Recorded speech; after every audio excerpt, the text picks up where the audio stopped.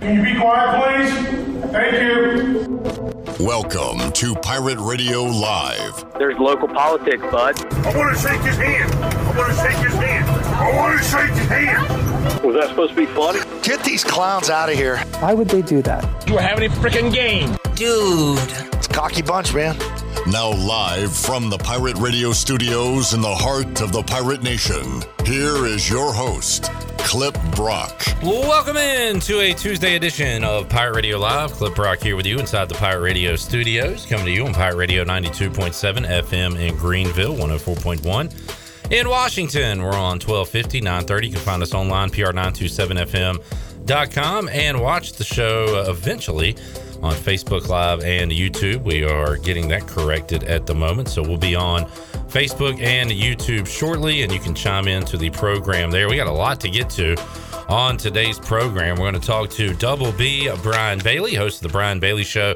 Had a great show with Donnie Kirkpatrick on Monday. If you missed it, you can check it out on YouTube, Facebook, or download it where you get your podcast. And Donnie Kirkpatrick talked about what went right and what went wrong on Saturday against NC State. You can catch that, but we'll talk some college football, NFL, high school football, and more with Brian Bailey later on in today's program. Coming up at 4 o'clock, J.J. McLam from ECU Athletics will join us inside the Pirate Radio studios, and we will talk about some of the issues that took place Saturday when it came to parking, concessions, seating, everything in between. I know a lot of Pirate fans had some issues with what went down at Dowdy Ficklen Stadium, and J.J. McLam will answer those questions coming up at 4 o'clock when he and Troy D are here in the Pirate Radio studios. So got that coming up at 4 o'clock. We'll get a quick baseball update with Mark Brown, CamdenChat.com. Huge day yesterday for the O's, and it did not go their way. They had a doubleheader. They lost both. Could have got to a half game back in the wild card. Instead, they're 4.5 back. We'll look at the rest of the way and see if the O's still have a chance to get to postseason baseball. Big one tonight against the Blue Jays right here on Pirate Radio. And at 5 o'clock, Bryce Williams joins us inside the Pirate Radio studios. We get his thoughts on Saturday's loss to North Carolina State and more. We got Mike Houston press conference comments to get to as well. We've got Shirley Rhodes, Chandler Honeycutt, and CJ Schaefer here. Ellerby joins me to my left. I got Big Willie Smith. What's up, guys? Sounds like you need to buy like another hour there, Clip Brock. Yeah, busy one today. A lot going on a action-packed Tuesday here on Pirate Radio Live. Willie Smith, what did you think of the performance of the Pirates on Saturday? Oh man, I was really impressed. You know, the Pirates came out and they played hard, came up short. But there's a lot of coaching moments that's going to come from this game that's going to help the Pirates get better. What are the one or two coaching moments that stands out to you? Well, number one, got to establish the run. We didn't run the ball like we needed to. And then secondly, man, just make the throws, man. There were some throws there that was just, overthrown and that led to picks that, if we can get that right, man, things are going the right direction. On those two notes, Holden Ahlers, we talked to him yesterday. He said, yeah, I made two really bad throws, and they were picked off in the first half. Offense, especially, passing game looked better in the second half. Willie, we will run the football better. One of the main reasons for that is we don't play NC State again. I think their D-line is legit, and I think you're going to see the running numbers better this week. They're going to look really good against Campbell in 2 weeks, and then we'll see once we get into conference play how they fare. But yeah, it was tough sledding for Rajay and Keaton. Rajay had a 7-yard run, and I remember he got up and started pumping his fist like he finally had some daylight. Right. Keaton had one big run, kind of getting out of the Pirates' own end zone, where he made a man miss, and that was about it out of all their carries. Yeah. I mean, like you said, man, that D line for NC State was very stout, man, and that's where the scheming comes in and getting the guys on the outside. But it seemed like it was right there every play. A lot of people I was sitting with such a weapon, Keaton. Keaton is there a way you think that a swing pass to him would help the offense or anything, or is it just that it's really from an offensive line standpoint? What can they do to get the ball in his hands more? Yeah, no, that's a great question. And, getting them out on the outside like that with a swing pass could work. Or, since we was doing so much passing, some draw plays might have worked as well to get them going. And, it's always good to get your running backs in the game early and get them motivated. But the O-line got to do their part as well, though. Your 2 coaching moment tips were basically offensive. Is there anything defensively you think the Pirates need to improve on? Man, I got to be honest, that defense looked good, man. It reminded me back when I was playing and seeing our guys out there, man. They played hard. They got after it. If they did give up a play, man, everybody was right there, running to the ball, and that's what you want to see on defense. The Pirates gave up 2 or 3 third and longs, and I went and looked at the stats later in the game and said, man, we're struggling on third down. NC State was 4 of 13. So ECU was really good on third downs. Yeah. You just kind of remember those because they're bigger plays. Right. Outside of that, I don't know what else you could really critique the defense on. I'm sure there's things here and there. Giving up that score before half, that was tough. Right. But, man, to shut them out in the second half, I mean, Willie, those goal line stands, we asked how much they practice those at practice, and that had to be tough back in your day, taking on those awesome D linemen ECU had. But, man, to see the Pirates bow up like that was inspiring football. Yeah. I mean, that tells you a lot about the mindset of this defense, man. It's a bend but don't break mentality. They got all the way down the field, but they said, you know what, we're not letting these guys in, and they showed up, man. There was the play to get them down to the one. Their running back, the sumo dude, broke about 10 tackles, and there's something you can get on the defense about. I bet Blake Carroll was looking at that play because our guys just kept sliding off of him. Right. But like you said, bend, don't break. They were not getting another inch, and they didn't. So Special teams mistakes were obvious. Were there anything that you saw that was a big breakdown on the punt and then the 2 missed kicks? Well, on the punt, I don't really remember what happened blocking wise. All I know is it was blocked and then they scored, which is the worst possible scenario you can get. So obviously we got to tighten that up on special teams play. And as far as the field goal, I mean, from what I saw on the miss, it just seems like he just missed the kick, man. The protection seems solid. So he just got to, get his mind right and focus, this week coming up. As a teammate, have you ever had that moment with a quarterback or even like another player that's fumbled the ball or had a moment that feels like where like he didn't lose the game, but it kind of feels like all the eyeballs are on him? Yeah. I mean, I think back to the Liberty Bowl, man, where Ben Hartman missed all those field goals, and it was a game that we should have won. And looking back, it's like, dang, man, like you work hard, you give it everything you have, and then you come up short because of the kicker didn't get the job done, and it sucks, but it's part of football, man. I saw during a break on the 5th quarter Saturday night, I walked outside and riding through the UB parking lot was Dakota Marshall. And he's like, Clip, man, that was a tough one, man. Country boy Dakota. And we just we didn't know what to say. And I said, Dakota, did you play with Ben Hartman? Were you on those teams? He was like, yep. And then we just kind of like nodded at each other, and he drove off. Like kickers, man, it happens. But people remember that Liberty Bowl. But Ben Hartman also had the game winner against UNC. Just like Owen Daffer had the game winner against Navy. Yeah, there's good and bad. There's give and take. And wasn't Hartman the winner in the Hawaii Bowl and the UNC game? So 2 huge wins. And then obviously, I actually kind of blocked out that Liberty Bowl until I think I was so frozen that day. Right. But definitely happens. Yeah. And they're talking about now all the guys we talked to yesterday on the Delcor Players Lounge, how they're rallying around them. Like that one kick doesn't define you. They're saying all the right things. And so what you got to do, you got to have everybody's back in this time, right, Willie? Yeah. I mean, especially early in the season, man, you can't let something like this get you down. And with kickers, man, it's all mindset. It's all mental for them. They sitting around the whole game, and then you finally get thrown out there. I would hate to be a kicker. I really would. Really? That's the last position you'd want to be? Last position. You're on an island, and you're right. You're kind of freezing over there on the sideline all day. Well, and there'll be a lot of... And then they're like, hey, go make the biggest play of the game for us. Thanks, kid. Right. And then there'll be a lot of eyes on him when he comes back on this week to either get an extra point or field goal, and we'll see how he responds. Yeah, I imagine during practice this week, they're going to be putting him in some different situations, rushing him out there, just kind of get him off guard and just see how he kicks. He'll be ready. I'm sure he will. You played in front of some great crowds, Willie, during your time here and, of course, in the NFL. But how about sitting in the stands on Saturday? What was it like to be in that atmosphere?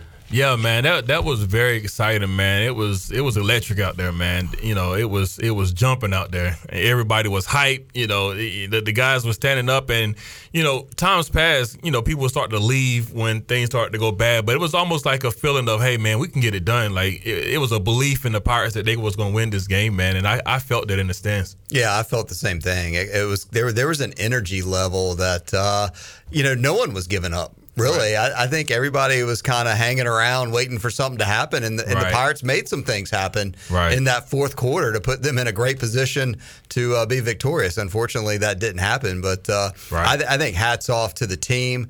I felt the energy level. I watched the sideline; it's kind of right there in front of me, and that's one of the fun things I like to watch during the game when the units come off, like who's talking to who, if the coaches are getting in any faces, or if they're pulling people to the side, and that was great. And the crowd was great too, because they were up on third down, and just lots of good stuff all around, except obviously the outcome. Right. No, for sure. Willie, I think it's a good thing that the next opponent's Old Dominion, and Old Dominion is coming off a huge win, like a marquee win for their program. They beat Virginia Tech Friday night. They're dancing on the midfield logo while Young Jeezy's playing, and they're probably dancing Sunday and Monday. So you just hope they're still partying. Right. East Carolina would have been prepared and ready, I think, for Old Dominion regardless, but being that they won a big game like that, it kind of catches your attention, right? You're not going to take them lightly anyway, but now you're certainly not. Right. Now, you definitely go into a game like this, especially after them coming off a huge win like that, man. You're going to be zoned in. You're going to be focused, coaching staff and players alike, because, hey, this team has proven that they can win big games, and you don't want them to come into your house and embarrass you. So everybody's going to be focused this week. Yeah, you got to 100% believe that East Carolina is absolutely 100% hungry to get a win this Saturday. Especially it'll be a night game, and hopefully things will be just as rowdy in Dowdy-Ficklin Stadium. Absolutely. Started 0-2 last year, and that second loss coming at home. Can't let that happen again this season. Looking at the polls, NC State is now 18 in the AP Top 25. They remain 13 in the coaches poll. Other teams on East Carolina's schedule, BYU moves up to 21 in the AP poll. They are 25 in the coaches poll. And then you've got some conference opponents. Cincinnati drops out after they lose. Houston snuck by UTSA. That was a great win on the road, triple overtime. They're 25 in the AP, and I guess they got punished for that because they are outside of the coaches poll. So just an update on what we have left as far as ranked teams on the schedule. Yeah, the polls. It's just the two polls, too. That's just the AP, the coaches poll. Of course, I mean, the baseball, we always follow Baseball America and D1 Baseball, but we'll see. Well, I'll tell you what, if ECU won and we're receiving votes, we'd be talking a lot about those polls. Oh, absolutely. I don't know. I think it said more about NC State on Saturday, too. I mean, we'll see as the month of September plays out, because I think, obviously, East Carolina proved that they're a lot better team this year than they were last year. And, I mean, NC State, if this was their best team ever. Right. I don't know. It's just kind of hard for me to put a finger on how good the Wolfpack are, and then what the potential of this Pirate program is. And getting back to home games, Clip, I think that NC State game was one that the Pirate fans were probably not expecting to win, but certainly the other 6 home games, if the Pirates want to have a really successful season, they're going to have to put up the W's in Dowdy-Ficklin Stadium. Yeah. Got to steal a couple on the road and take care of home. And something else that fluctuates like the polls is the hype on these individual players and these quarterbacks. The Devin Leary hype has dropped after week 1.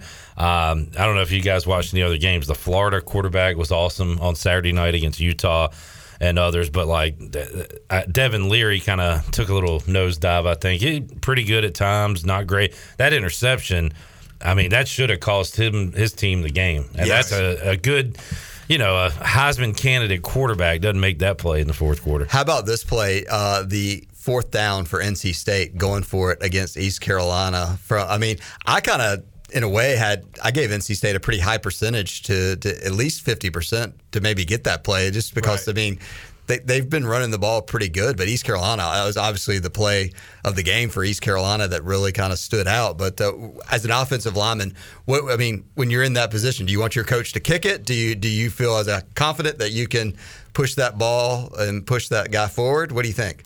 Yeah, no, that's a great question. And as a player, you go all the way down the field and you're right there on the goal line. You're telling the coach, hey, we can do this. We're going to get in. We're going to move these guys. You want the coach to go for it. Would you have gone for it there? Or would you have kicked it? If I was the coach, I would have kicked it. Well, it would have put you up 2 scores. 2 scores at the time.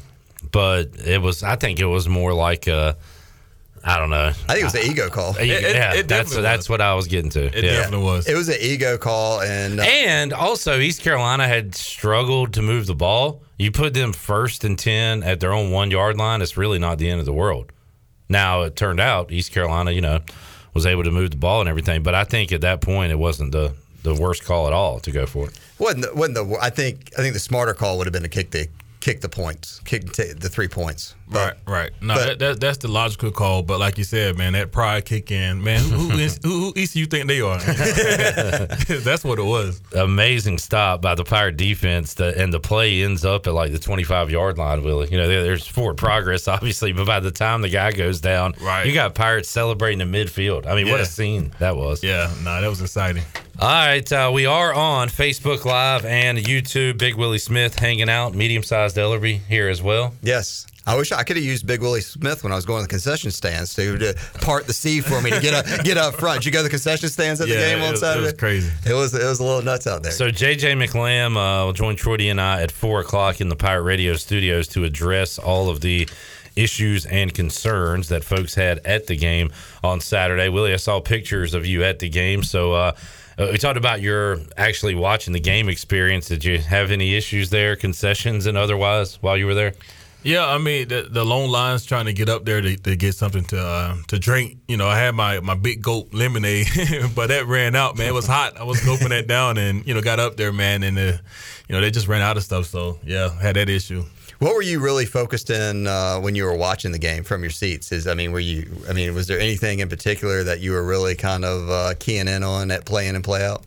Yeah, I mean, for me, I guess just because I played O-line and D-line, I just naturally gravitate to that position. So I was watching the O-line run block, and I was saying that we wouldn't get anything there, but I was very impressed with how they were pass protecting. It seemed like they was picking up almost every blitz that came. If you're grading out the offensive line, if you were their coach today, what would you be feeling about that right now?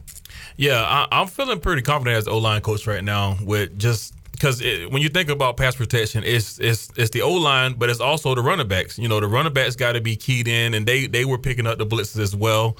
And if I'm working on anything, I'm really working on getting my guys to move the guys off the line of scrimmage. And when you can't run the ball, it makes passing tough too, because guys know it's coming. And I guess from that perspective, I was kind of impressed with the way East Carolina was able to move the ball in the second half when NC State knew that, look, they can't run on us, they have to throw, and Pirates were still able to throw the football. I think that says something about their passing game. No, absolutely. And when you think about it, man, when you got a really stout D-line and you can't run the ball, think about it. A quick little pass that picks up 2-3 yards, that's the same as a run that picked up 2 or 3 yards. So it's kind of the same thing. So if you can establish that, then that opens up the run later on in the game. And we did start to do that a little bit. One thing Donnie Kirkpatrick said yesterday, he'd like it back, is the 4th down call for East Carolina, where it's 4th and 4-ish or whatever, and you've got everybody just running streaks down the field.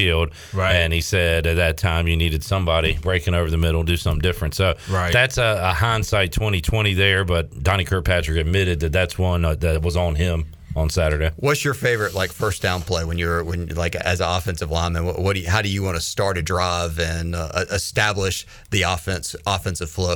Yeah, as an offensive lineman, man, you want it to be some kind of run, maybe a zone type play, so you can get the moving, you got the back moving, and you can get downfield. That's what you want. You want a run play where we can pick up maybe 4 or 5 yards in the first play, because then you're not going to be in a 3rd and long situation. You hope. Yeah, go ahead and cut down the 2nd and 4, 2nd and 5, and then it opens up a lot of options of what you can do from there. Absolutely. I saw Georgia Tech last night taking on probably the toughest D-line in the country, Clemson, and they go play action bomb the first play, throw an interception, and you kind of knew how that game was going. But they were like, let's just go for it, man. What do we got to lose? That seems like a play I would do on Xbox. Yeah. And of course, the quarterback got hit when he threw it, so he underthrew it, and it was an easy punt interception, basically. Chandler, good job getting us online, but I do have an issue. We got a ton of people watching, and we got one like. What should people do? I mean, this is outrageous, Chandler. Come on, folks. Tell them what they need All to these do. people watching, they need to smash the like button. Smash the like button. And not just that. They smash the like, they think they're done. No, sir. Not done. Smash the subscribe button as well. On YouTube, like, subscribe, smash the like. You got to smash it, Ellerby. It's a lot better when you're playing smash ball here on Fire. Smash mouth football? Is that what you're looking for? Yeah, sorry. Thank you for the help out. Good to have teammates here. Yeah. Smash mash. All right, week 2, Willie. We've kind of talked about it, but East Carolina is coming off the brutal loss. The old cliche, did it ever happen? Did you ever notice it? Don't let the same team beat you twice. Like we hear that one in football. What does that mean? How do you avoid that? Yeah, so, I mean, what that means is, you just played a game and you lost. Don't carry that loss into next week, practices. And if you keep thinking about, well, we could have did this better, we could have did that better. As a player, if you had a bad game, you keep thinking about how you give up that sack or, how you did, gave up the whatever it is. Forget about it, man. It's all about play the next play. Play the next play, focus on what you can control, and that's your effort and your attitude. And if you take that into every practice, then when you show up at the game, you're going to be a whole lot better off. How do you recognize signals that, maybe Clips over there still holding on to that NC State loss on Wednesday at practice? Have you ever seen people that how do you recognize it and how do you fix it?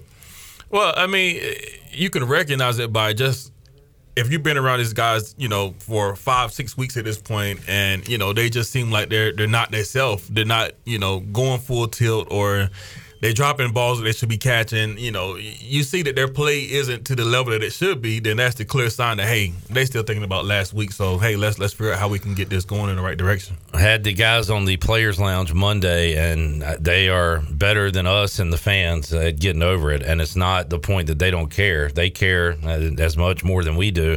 But they know that Old Dominion's coming here Saturday, whether they're ready or not. So they got to get ready. They're coming here with an extra day rest and a big win. Good point. And I do like the mindset they're in. We saw it last year. And I was asking the guys when they started 0-2 last year. I remember Snead and Rajay sitting in here and was like, how do you guys keep going? I mean, you're 0-2, and they're like, hey, this just motivates us more. Like we still got a long season left, and there's a lot ahead for this East Carolina football team.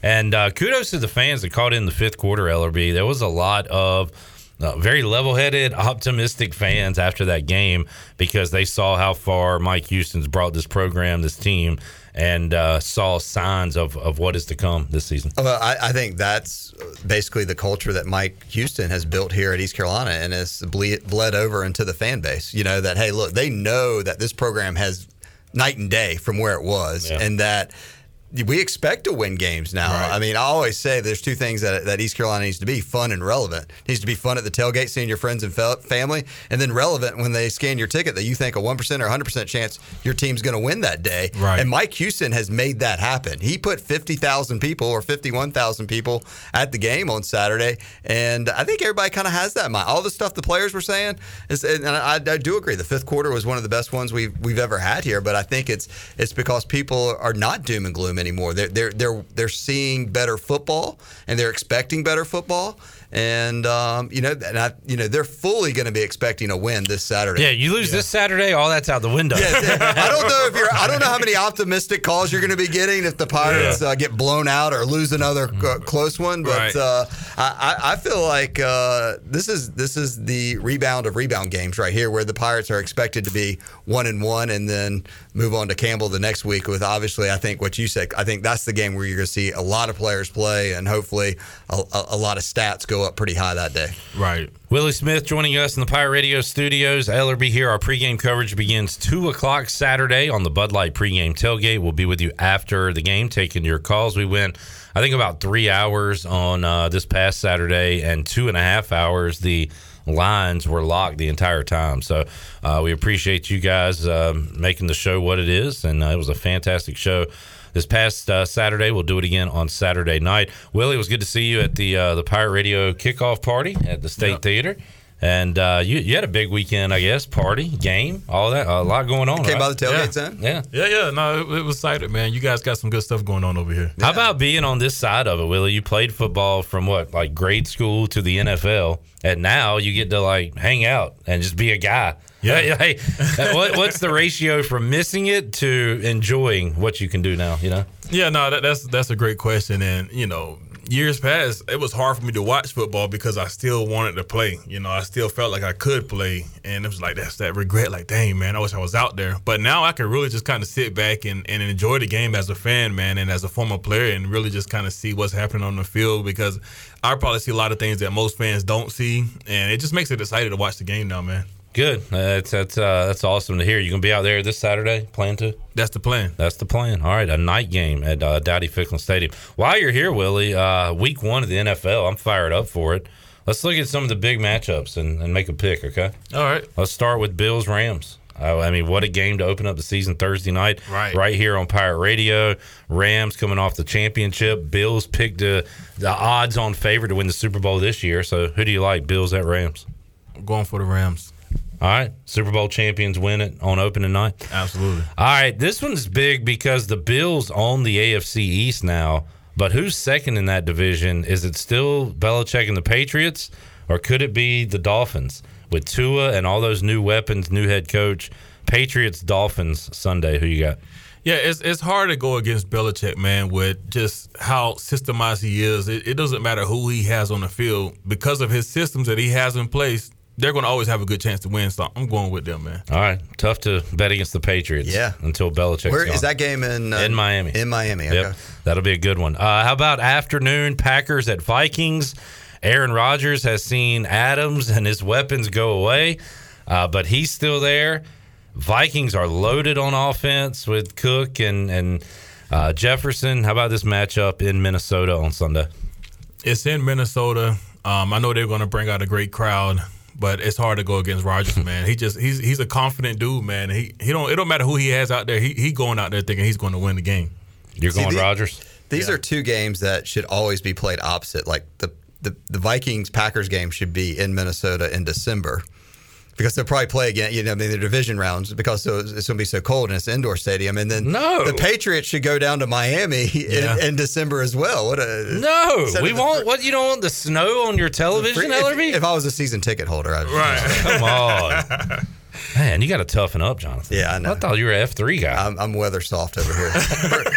I don't mind being exercising in the weather. It's just sitting there freezing in the weather is tough. All right, Bucks at Cowboys. We got that one here on Sunday Night Football on Pirate Radio. Tom Brady took a leave of absence. I guess he's back now, and it just had a career year last year. Yeah. Cowboys, not as much optimism this year as they had last year. They've lost some weapons, got some injuries, but how about Bucks at Cowboys? I want to say the Cowboys just because it's about time for them to do something, but it's hard to go against Tom Brady, man. Hard to go against Brady, hard to go against Rodgers, hard to go against Belichick. All right. And I think that's how we feel. Like, we have to see it to believe it with these guys that have been doing it for so long. Right. And that's a good example of those picks right there, I think. All right, good stuff, Willie. Enjoyed it. You're not going to ask about the Commanders? That's not a big game. Jaguars at Commanders. I just got to throw it out there. You guys. 40% capacity. It's going to be so sad. I mean, I'm excited. I want them to do well. Right. Fine. Jaguars at Commanders. Who cares? Well, I'm going to say the Commanders, man. I'm going to be optimistic, man. I did leave one out. Baker versus Cleveland. Yes. Panthers and Browns. Yeah. Who wins that one? Man, Baker's going to light it up, man. He's pissed, so he's going to light it up. All right, there are the Willie's picks. We'll talk a little NFL when Willie's here on Tuesdays.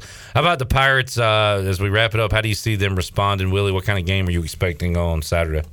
Yeah, man, I think these guys are going to come out. The offense is going to establish the run, hands down. That's going to happen in this game. That's going to open up the play-action pass and then just the whole passing game in general. And I expect to see the same from the defense, man. They're going to come out and play hard and, get after it. Willie, how can people get up with you if they want to buy or sell some real estate? Well, the easiest way to get up with me is to just call my cell, 252-258-8168, 258-8168. And if all goes well, they can just come out and meet you at the Pirate Radio Tailgate Zone. Sounds like a plan. Bring a napkin, get the deal done there. He'll go put a for sale sign in your yard right after the game. Right. Willie, thanks for joining us, man. Enjoyed it. Man. All right, let's take a break. We'll come back. A lot more to go on Pirate Radio Live. We're talking to Double B, Brian Bailey when we return. Got J.J. McLam coming up at 4 o'clock. Big show today. Bryce Williams, Hour 3. We're back with you after this.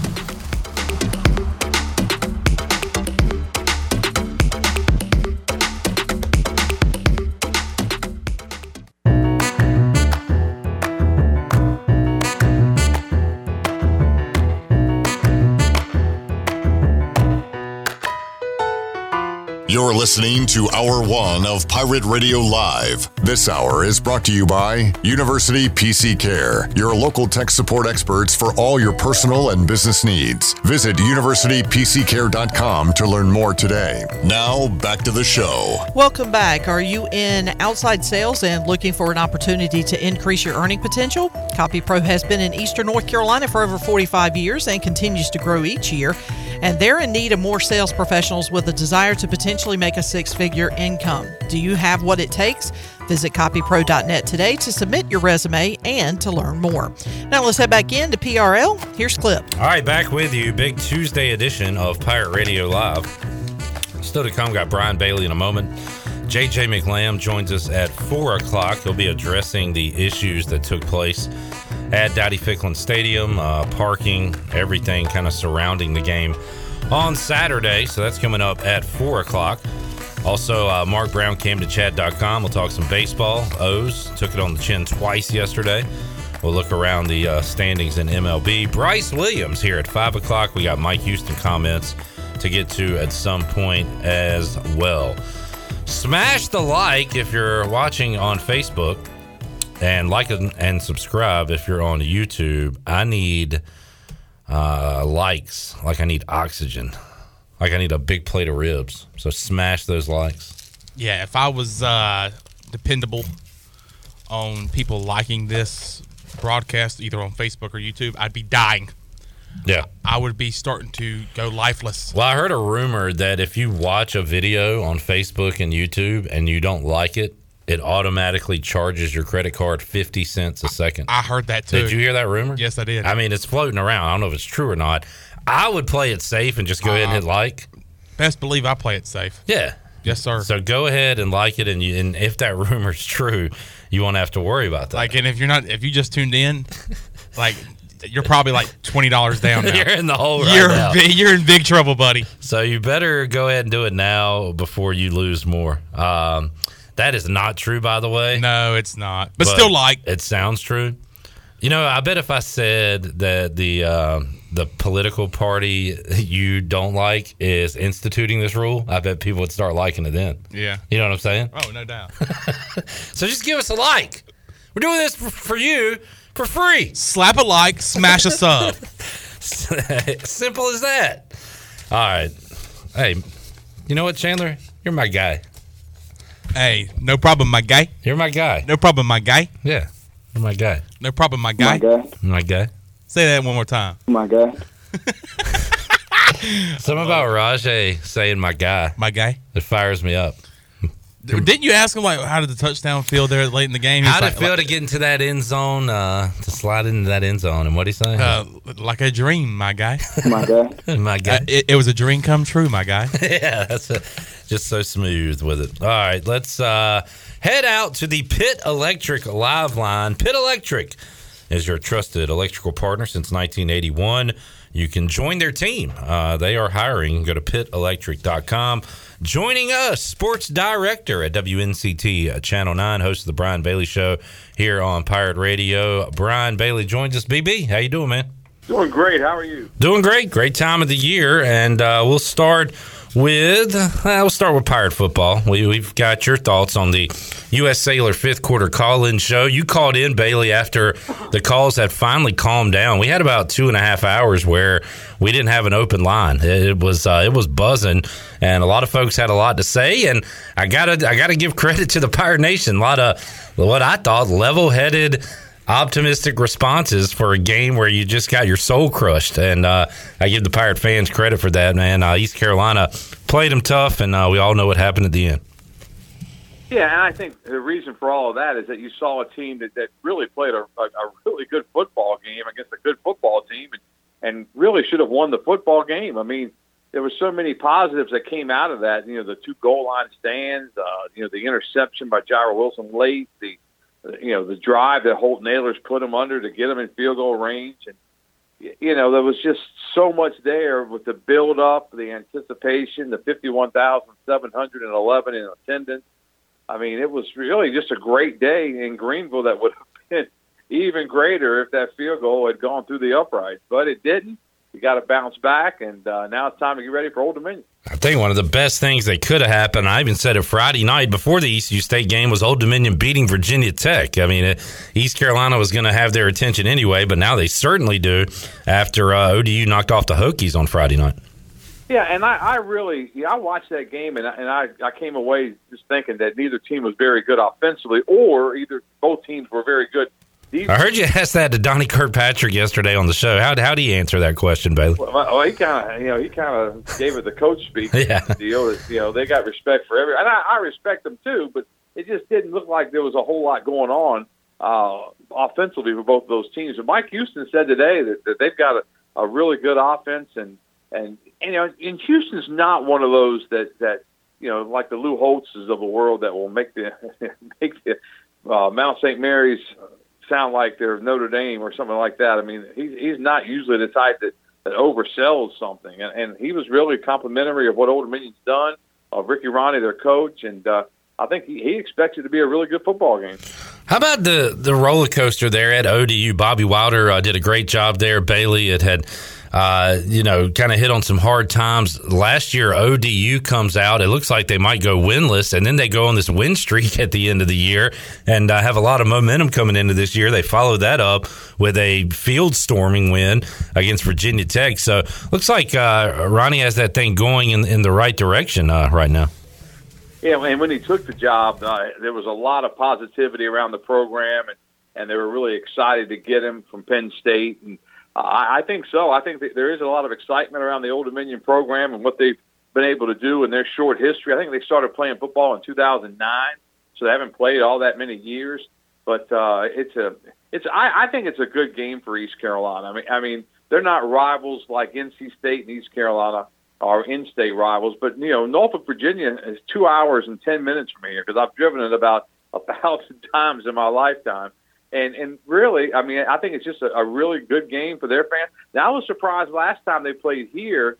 I think they were coming off the win over Virginia Tech back then, and I have to double-check my facts on that one. But I know they were coming off of some big win, and I thought it was going to be a really nice Old Dominion crowd, and they really didn't travel very well. So I'm anxious to see this time out how they do at Dowdy-Ficklen again. And how would the Pirate fans show up, Bailey, after a great game but a narrow loss, and also what sounds like some not great fan game day experiences at Dowdy-Ficklen? And hear from J.J. Lamb today on the show with Troy D. But I know a lot of fans had some stuff to say about that following Saturday.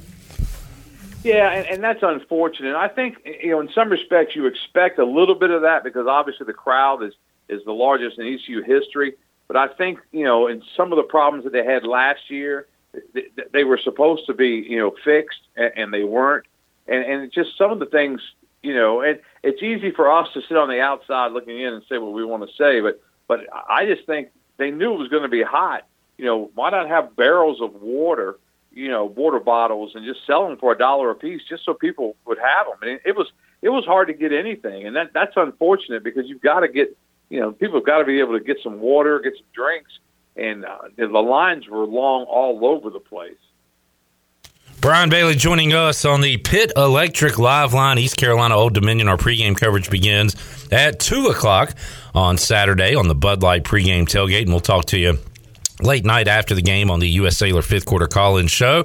Gearing up for week one of the NFL, Bailey. A great one here on Pirate Radio Thursday night to kick it off, Rams and Bills. And then we'll have your Cowboys here on Sunday night. I'm trying to get that knocked off the air, but I think we're going to have that one here on Sunday night as well. Boys and Bucks going at it this year to kick off the season. How you feeling? I'm feeling like you're a closet Cowboy fan, and I'm going to get you that Dallas Cowboy cap for you to wear. I think that's going to look good. Look, I know a lot of you Cowboys fans are in the closet. I'm not one of them, Bailey. I'm going to tell you. You're out of the closet, are you? I'm a proud Commodore, as you would say. Yes, you are. Yeah, Lionel Richie special for the Commodores. But I just can't wait to get it started, man. There's just nothing, and we've said it so many times over the years, but, once it gets cranked up, I mean, we're a month into the high school football season before the pros even start. You're almost halfway through it. After kickoff, you're just in a tornado for a few months, and it goes by like a few weeks, don't it, Bailey? It does. It flies by. I mean, next thing you know, we'll be planning on Thanksgiving and what's going to, happen there. But it's just so much, fun to watch the games and see which teams, are going to be as good as you thought. I mean, the Cowboys and the Bucks. I was watching the ESPN bottom line, and Tampa Bay's favored by 1.5 or 2. But then it says Cowboys 64% chance of victory, and I'm thinking, how is that? What kind of formula did they use for that? But I hope they do have a 64% chance for victory. I'll take it. Kind of some weird stuff going on in Tampa with the Brady absence, and you've got some O-line issues there, and I don't know. The Bucs are still the favorite, obviously, in the South, but I don't know. It just kind of sounds like a recipe for maybe a disappointing season there. I'm done trying to say Tom Brady's done. I think I said that like 7 or 8 years ago, and he had a career year last year. So I'm not going to write him off until he is it might be until his funeral, Bailey. I think even if he's like 60 or 70 years old, he could probably come back and still play a game or two. I think you're right. And when he retired, and I thought, well, he finally did it. And then, what was it, 2 weeks later, he was back at it, couldn't stand it. I think that's what's going to happen when I retire. I'll be back at it pretty quick. You're going to be doing something. I know that much. I'll be doing something. I don't know what it is. I'll be doing something. Brian Bailey joining us. Looking forward to a fun college football NFL weekend. Bailey, everybody I talked to had some folks going out to the Conley game Friday night, and I said, yeah, this one's probably going to get ugly, man, Cleveland. And it was kind of a reverse jinx deal, but it was also what I believed, that Cleveland is just too dang good. I got to give the Vikings a lot of credit. Looks like they hung with them there on Friday night. Yeah, and we had the same conversation here because we were trying to find a game of the week, and obviously both those teams were undefeated, but Cleveland is really, really good, and I didn't know if Conley could hang with them either, but they were up 10-0 early on in that game. And, just couldn't hang with them later on. But Nate Connor's got a good little football team over there. And I think Conley's going to have something to say about that Big Carolina 3A4A championship. New Bern so far looks to be, the head horse out there. Yeah. They're really good. But they've got it's hard to go through those waters with Jacksonville and Havelock and Rose and Conley and so it's going to be an exciting conference season once they get there. Yeah, I got one more week of non-conference for a lot of these teams. Bailey, have you looked ahead week 4? Any big matchups coming up this Friday? Southside and Riverside are both undefeated. That's going to be our game of the week for Touchdown Friday. Charborough Southwest Edgecombe play, and that's always a big rivalry, and we'll use that one for our backyard brawl. Charborough's 2-1, and Southwest is 1-2. So we've got that game as well. But yeah, once we get into those conference games, I mean, every game in the Big Carolina could be a game of the week, really. Brian Bailey joining us on the Pit Electric Live Line. Great conversation with Donnie Kirkpatrick. We always joke that after a heartbreaking loss, Donnie Kirkpatrick is the guy that comes on the show. It happened again this year, Bailey, and thought he was really open and honest about things that happened during that game. That was a pretty refreshing interview to hear a coach talk like that after a game. It really was. And I sent him a text afterwards, and I said, Coach, sure appreciate your time. Thanks so much. And he said, hey, I appreciate what you do. He said, maybe one of these days I'll get to go on after a win. So I texted him back and said, hey, I thought we had it. We had it set up for a win. a lot of times through the years, I have set that up after a tough loss to have him on because he is so good. Yeah. This time I had it set up just for the first 2 weeks. I had Blake first, and then I had Donnie after that. So we knew that was going to come after the state game. But, yeah, they were close. Need to get a W this Saturday against Old Dominion. Are you going to be wearing your Old Dominion old gear under your purple on Saturday? No, I have the purple on. Right. Self-proclaimed Brian Bailey Bowl. Nobody else calls it that, but I do. But, yeah, it's kind of fun. We'll call it that this weekend. We'll give you a plug there. BB, thanks for joining us, man. Have a great rest of your week. We'll hear from you coming up on the High School Huddle with Morgan Ehlers on Friday, and talk to you again on Saturday. Sounds good. Take care. Thank you, Brian. Brian Bailey joining us today on the Pit Electric Live line on Pirate Radio Live. All right, let's take a break. We'll come back. We'll wrap up hour number 1, get you set for hour 2, where we will talk to J.J. McLam from ECU Athletics. He'll join us in the Pirate Radio studios. Bryce Williams, man, he was into it on Saturday. Had a lot of angry and happy, joyful text messages from Bryce. We'll recap East Carolina NC State with him, talk about Old Dominion and more. So it's all ahead on Pirate Radio Live here on a busy Tuesday. We're back with you after this.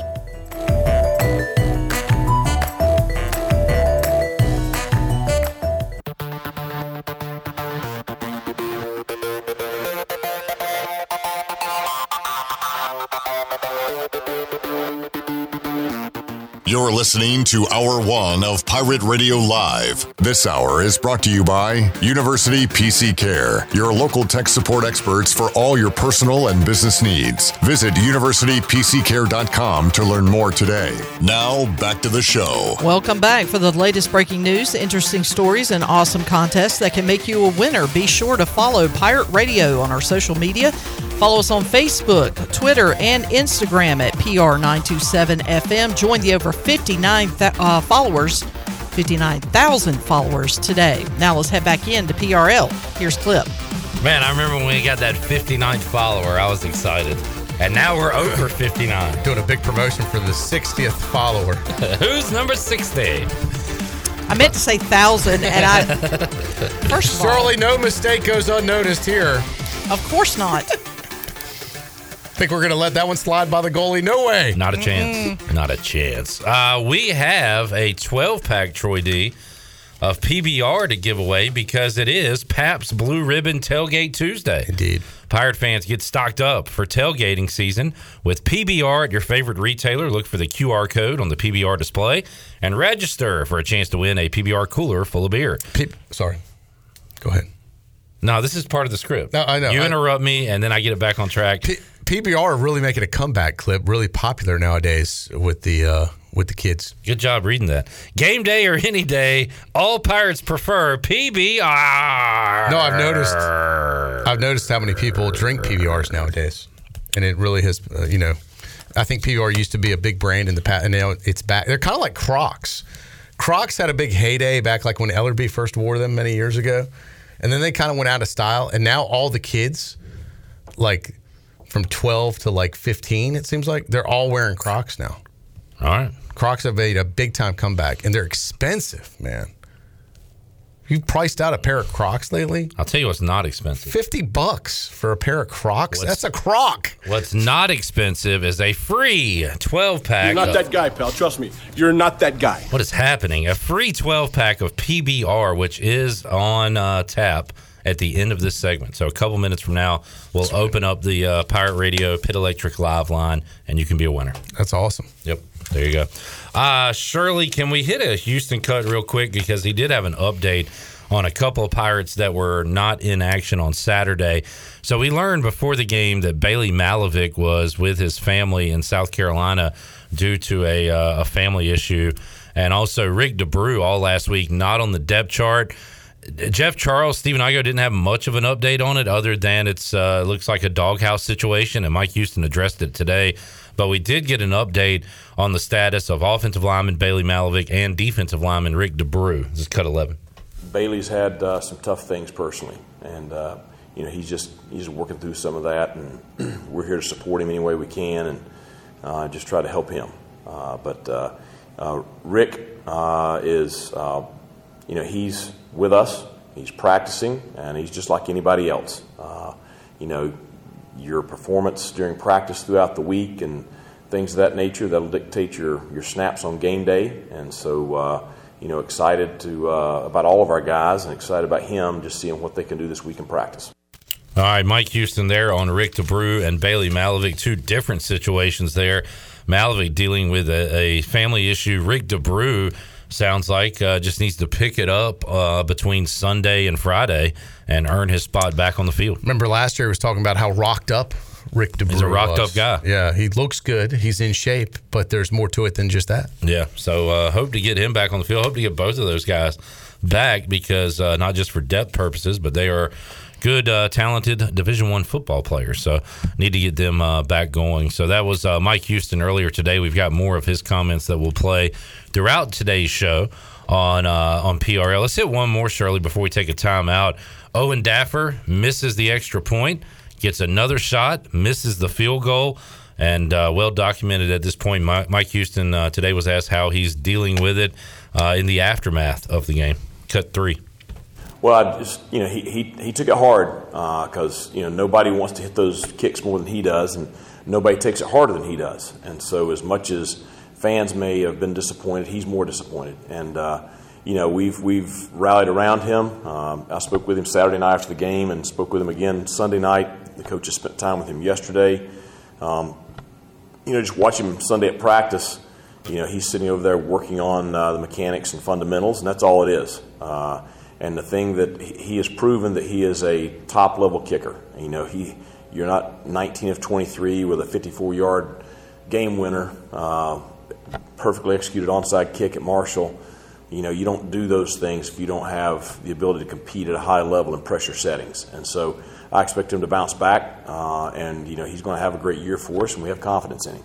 Mike Houston on East Carolina kicker Owen Daffer, and we'll hear more from Coach Houston coming up later on in today's program. Right now, we will open up the Pit Electric Live line and give away a 12-pack of Pabst Blue Ribbon. It is Tailgate Tuesday here at Pirate Radio. Shirley, you want to go caller 12, 317-1250. 317-1250 for your chance to win a PBR 12-pack. Must be 21 or older.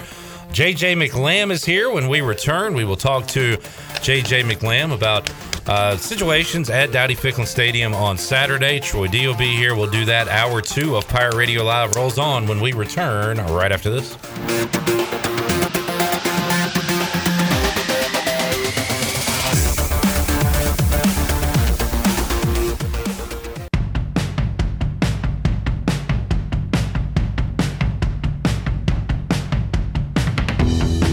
You're listening to Hour 2 of Pirate Radio Live. This hour of PRL is brought to you by First Bank. Together with our customers, we're creating a world where individuals and communities thrive. Visit the First Bank location on Arlington Boulevard in Greenville for all your personal and business banking needs. Now, back to the show. Welcome back. From sales to service, Greenville Auto World has all of your vehicle needs covered. Shop all of their inventory now at greenvilleautoworld.net. If you're also looking for someone to service your vehicle, they have a full service and repair facility. They do brakes, oils, oil changes, tires, inspections, and they can repair any kind of vehicle. Greenville Auto World across from Speedway and Bells Fork and online at greenvilleautoworld.net. Thanks to Tim Sutton and Jim Rogers for their sponsorship of the program, and congratulations to Richard Wilder, who is our winner for the PBR Tailgate Tuesday. Now let's head back into the show. Here's Clip. All right, those PBRs might make Richard even wilder. Nicely done. That is a pro move right there. Here. Thank you. Don't attempt this at home. All right, welcome back into Pirate Radio Live here on a Tuesday. Still a lot to get to, including former ECU tight end Bryce Williams. He was fired up to see number 80 get in the end zone, his old number. Shane Calhoun will talk about East Carolina, NC State, look ahead to Old Dominion as well. Troy D alongside, and also joining us in the Pirate Radio studios, J.J. McLam from ECU Athletics. JJ, how you doing, man? Doing good. Appreciate it, guys. Thanks for coming on. Yeah, I appreciate it. JJ is the, did I get this right, Executive Associate Athletics Director that might be the first time you've gotten it right. All right, Troy. that's a big accomplishment for me, but we do appreciate. He's reading from. I know. our I want to make sure that we got it right. He can read. Yeah. Well done. Well, it keeps changing all the time, so they keep adding titles to you. But anyway, thank you for being here. I want to give you props. First of all, we talked yesterday, and before I could even ask you, you were like, "Hey, man, I need to come on the air, and I want to address some of the stuff that happened over the weekend." So, actually, this is something you initiated. And originally we were going to record it over the phone. You're like, no, I want to come in live in studio, potentially even take calls later on. So kudos to you for at least, not shying away from some of the issues that happened over the weekend. And there was some good that happened over the weekend too, which I also want to address. But let's start, JJ, with I guess, what we're going to talk about here is not anything on the field. This is all operational stuff in the stadium, fan experience stuff.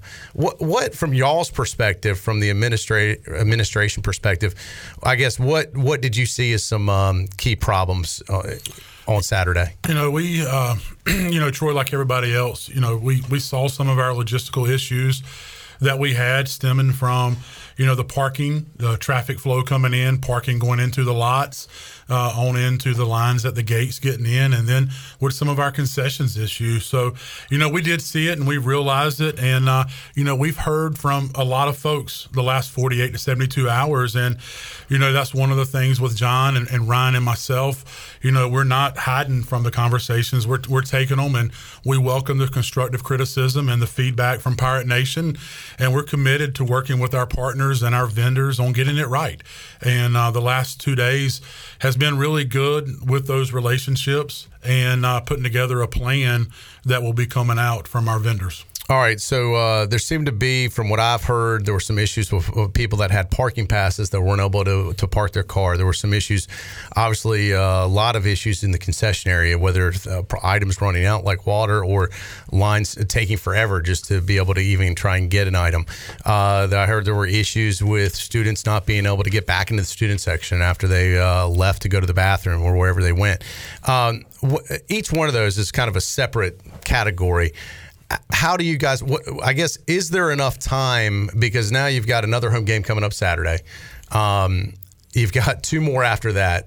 Is there enough time to fix these issues? Absolutely, Troy. And at John's leadership and directive, we're getting them all squared away. We have been working very hard and tirelessly with our partners and our vendors to address each and every concern that has come in and working with them to put a plan in place and how we're going to address them. So what is the plan, I guess? I guess it depends on the issue, but what are you guys doing specifically to try and fix things? Well, we talk about parking. Obviously, let's start from the beginning. Traffic coming in.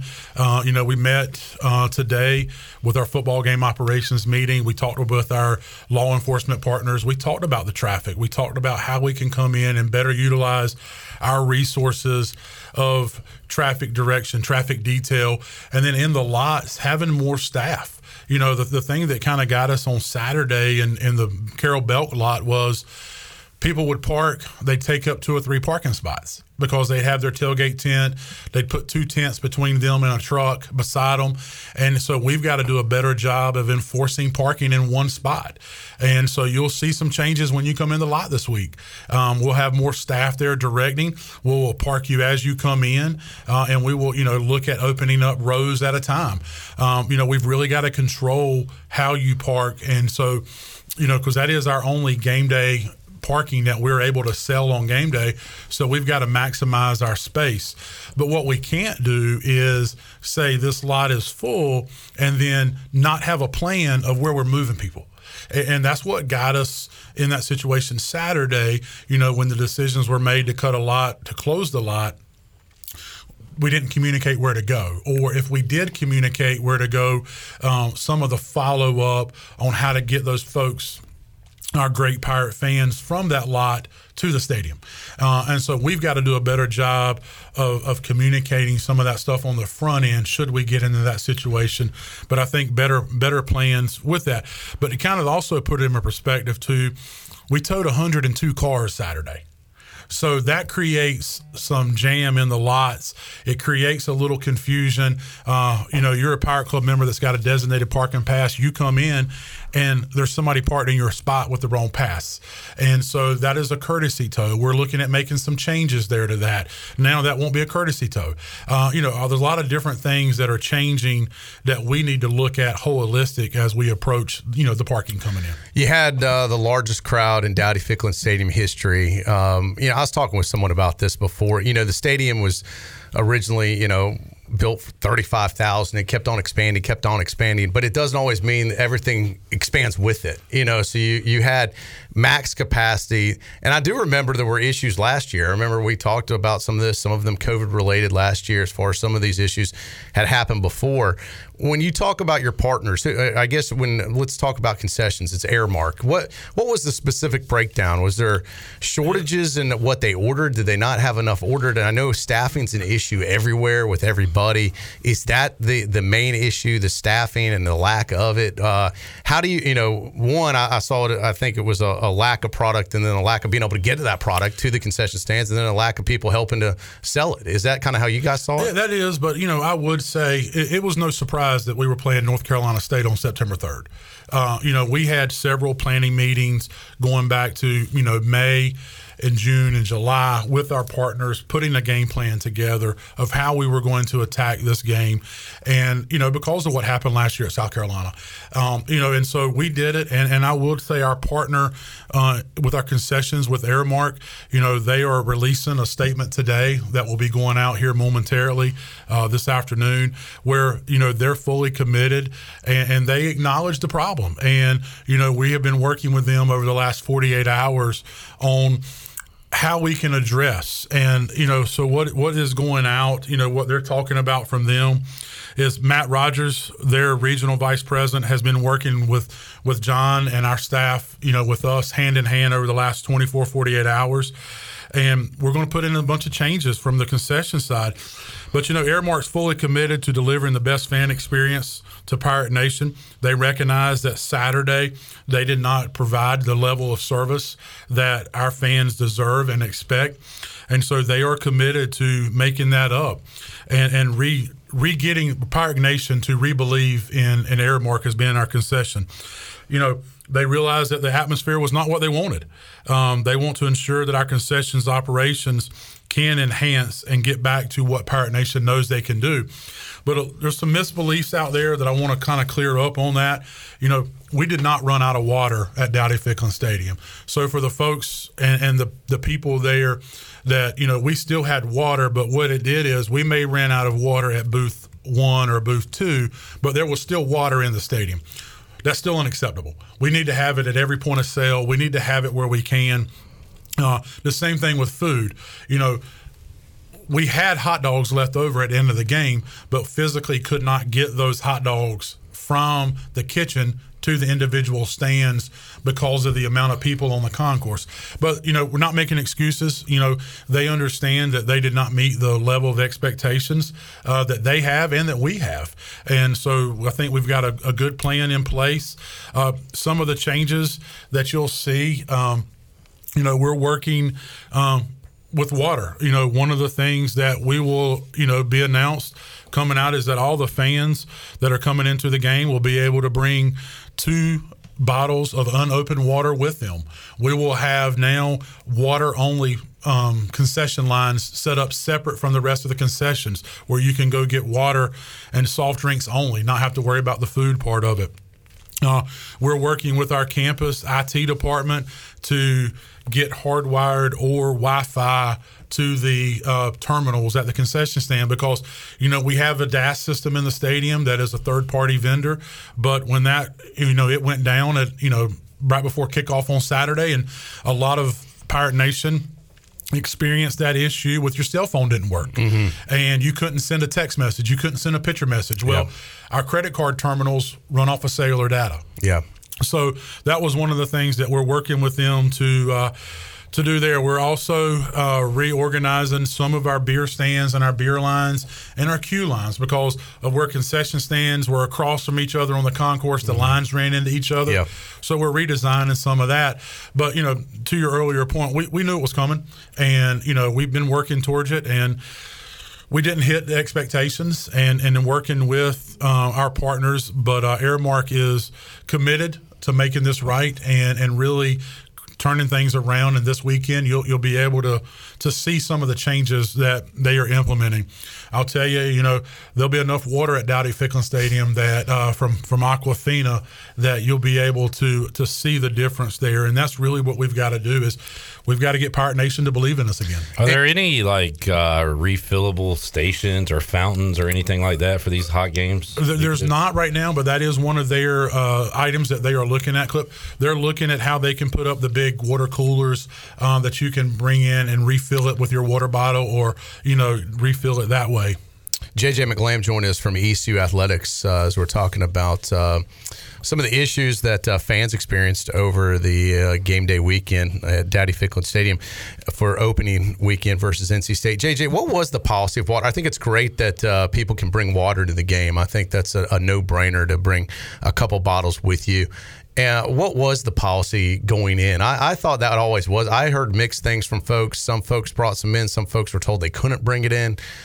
Before Saturday, I know it's changed now. What was the policy? Could they bring water in Saturday? And that was a communication error. And Troy, I'll own it. And as we said earlier, I'll own that. We didn't communicate it well. There was some confusion at the gates of what was allowed, what was not allowed. And, we're working better to have a better communication plan. And so when we're in a heat management plan that goes into effect, and our policy is if the heat index at kickoff is 85 degrees or higher with the heat index, we're in a heat management plan. And so we will communicate that out. And what that means is that you can bring in a open bottle of water. We've got cooling tents on the north and the south side for you. We have fans on the concourse, and try to set up some areas of assistance so patrons that do need to get out of the heat can come down and sit and have a cooler place to sit temperature wise. And that was some confusion at the gates, and I will own that with our folks there and working towards that this week. I did hear from some students. There seemed to be some confusion in the student section. I didn't witness this. I'm only hearing it secondhand, so I'm asking you out of curiosity too. But I did hear from people that were involved in this that were sitting in the student section. They'd go down and they were told they couldn't come back up. What was the situation with that? Yeah, and Troy, that's a very complex one there. I want to talk about the good real quick. Having over 13,000 students at Dowdy-Ficklin on Saturday was a record high for us. That is phenomenal. We want to continue our student support. We want our students to continue coming, and we need to make that a fun environment for them. And that started, we had a great tailgate at Treasure Island, what we're calling over at the tennis courts, where we had a DJ and the band for them there. Great atmosphere, and we got to carry that over into the game. But the students got in, and, the Boneyard, and one misconception that we need to do a better job of educating. The Boneyard is actually sections 21 and 22, the last two sections in the north side, and then what we're calling the Boneyard, which is sections 23 through 31. So in that, there's about 13,000 seats in those two areas combined. And our students only think the Boneyard is the middle. Mm-hmm. And so we need to educate them on that. But what happened was we had to shut it off because people didn't understand that 21 and 22 were part of it as well. So we had to shut it off, redirect students over to 21 and 22. When we did, they climbed the wall at 21 and 22 over into section 23. So at that point, working with our police partners, we had to shut it down and get control of the area. We had to get a handle on people in the aisles, people in the walkways. It just wasn't a safe area. So our police department, working with those partners, they shut it down till we could get a control of it. Where we kind of had a little mishap was the students that wanted to go down and get concessions or the bathroom, they weren't prepared to mark them to have reentry. You got hundreds of people waiting to get back up. two people come in, it's kind of like one in, one out. And you can't operate it like that. If a student gets in there and they've got their seat, they want to go down, you got to be able to allow them access back up. So we've rectified that. We'll have a system in place that we will be able to mark those students that are coming out that can get back in and really try to educate the whole Boneyard is Section 21 through 31. What about the tower? You know, that's something that obviously the majority fans aren't in, the suites and the club level, but that was under a new group this year, at least handling the hospitality from what I understand. How did it go up there? I've heard mixed reviews for those folks. Yeah, you know, we've got a new catering partner that is handling all the food catering in Town Bank Tower. You know, we had a conversation with them yesterday. We had some wins and we had some losses. And, you know, we had a bunch of wins and a couple losses, and we worked through them on what we need to do better there to accommodate our suite holders. We did have some mishaps where folks didn't get their food until after kickoff, well into the first and second quarters.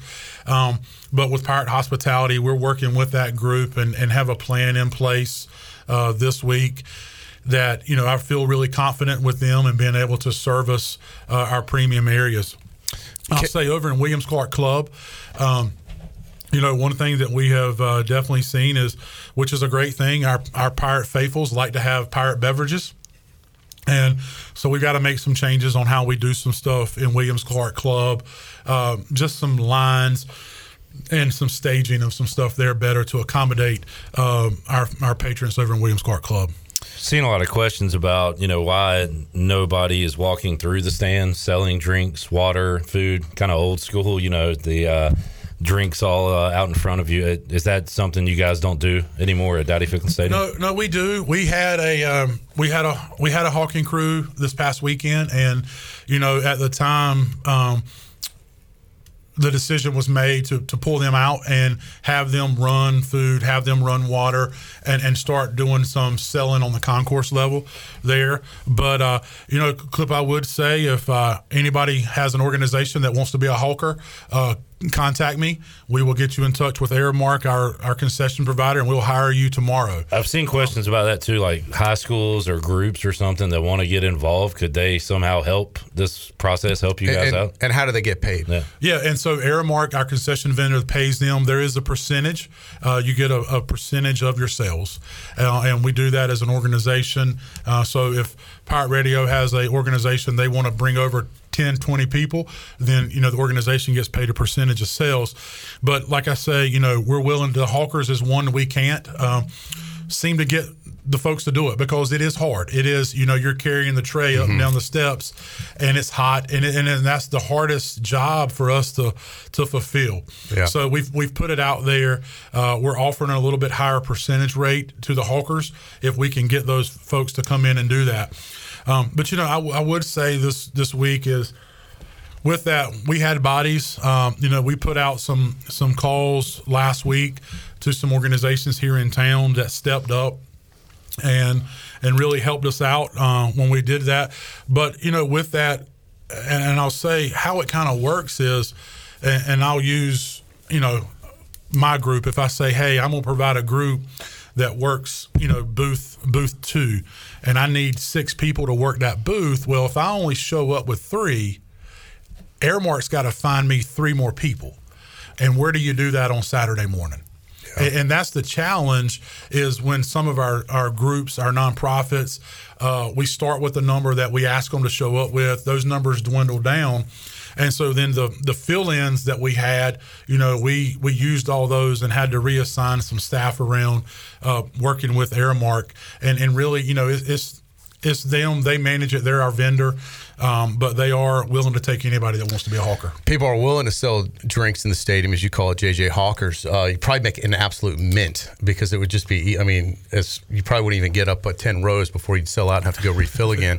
Maybe we could be a Celebrity Hawkers clip. We could do like I'll let you go first and tell me how it goes. I'll do the first half, you do the second half. Right. If you get Troy to carry that tray up there, let me know. Well, let's talk about how much commission, JJ, off the air, and then we'll see what we can do. One of the things you were talking about, though, too, is it's one thing to load up a concession stand ready to go before the game, but then once those products get sold, you've got to reload it. And there's only, where's that product coming from? How do you keep it cold in some cases or hot? That's an issue too, especially when the concourse is packed with people moving through. There are a lot of logistics to work out as far as how do you get those concessions also refilled, especially ones in the upper deck that aren't quite as easy to get to. Yeah, and that's part of Aramark's plan. They're changing their staging locations. They're adding more locations of product. In places where they had 1 pallet of water setting, this week you'll see 3 pallets. And they realize that's where they missed at, is being able to have that back stock, the dry goods readily available. And so they've got a plan. We spent Sunday and Monday at the stadium. I walked around with them yesterday for about 2.5 hours going through their plan and really walking through logistically of what they have presented back to athletics as what they feel like is a correctable action. Which is great. Do you feel that the Aramark folks and you guys, should they have done this before, a couple weeks before the NC State game? Well, I'll go back. We met. And obviously, we had a plan in place and that they had presented to us over the course of the summer. And I think part of that wasn't met. And they've owned it, as you'll see this afternoon when their release comes out publicly. They're owning that. Obviously they did not hit the level of expectation, and basically just kind of got overwhelmed. I guess they did. And at that point, it's just like in anything. You get that far behind, it's really hard to catch up and to make it. But I think we've got to be able to. And when I say that, they've got to be able to adjust and adapt. And make the right call at the right time. Even with the problems, there were still a lot of food and beverage sold. There were still over 51,000 tickets sold. I got to imagine this was a record revenue day for ECU football. Have you totaled the numbers yet? Have not totaled the numbers yet. Still coming in, but I can tell you the early predictions of what we saw yesterday of trying to get everything counted. We greatly surpassed the South Carolina game last year. And kind of put it in perspective, the South Carolina game was a gross revenue of about $230,000. I'm expecting when these numbers come in to be pushing $300,000. That's outstanding. On another positive, I thought the new graphic scoreboard, at least the guts of the scoreboard and the visual board itself looked really good.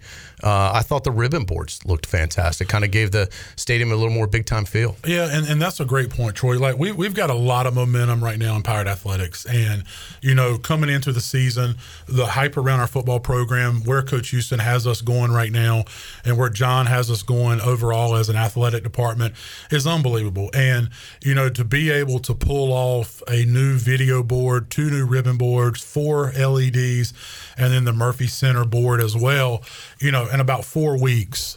I can't sit here and say that, we did that all on our own. We had some great partners in the construction business, the electrical business, campus partners that made it work. And then I'd be remiss if I didn't bring up Brandon Smith, Will Bailey, Mike Myers, Kyle Gaskins, and Greg Pierce in our Pirate video production team. That group, relentless, and working with our new multimedia rights holder, Playfly, that's been with us since July 1, to get that board operational, the ribbons, to look what it did in the amount of time. We only turned it on last Thursday. Yeah, it was a small miracle. It was. Yeah. And those guys, man, and that staff, phenomenal for what they did. But, the new sound system, got a few emails about the sound system. We're still tweaking it and balancing it and working with it. We'll work with it. We had some issues with the ref mic. You could have that with anything, and we're working through that. But our staff, from what they pulled off with the help from our construction partners and our campus facilities and engineering guys, was unbelievable. Can you do one more segment with us? Yeah. All right. And we talked, and this was to your credit. You said you weren't afraid to take calls. Do you want to open it up and take a few good. calls? If we haven't covered whatever we got. I think we covered a lot of ground, but if you have a specific question for JJ McLam from ECU Athletics, we will open up the phone lines right now. Shirley, if you can clear the lines, if they're not already cleared, 317-1250, 252-317-1250. We'll take a break. we'll go ahead and we'll open up the phone lines. If you have a question for JJ, give us a call. We'll try and get on a few calls. If we've already answered your question, then that's great. And we appreciate you tuning in wherever you might be on our Pirate Radio platforms. We'll take a timeout. We'll come back. More with JJ McLam exclusively here on PRL right after this.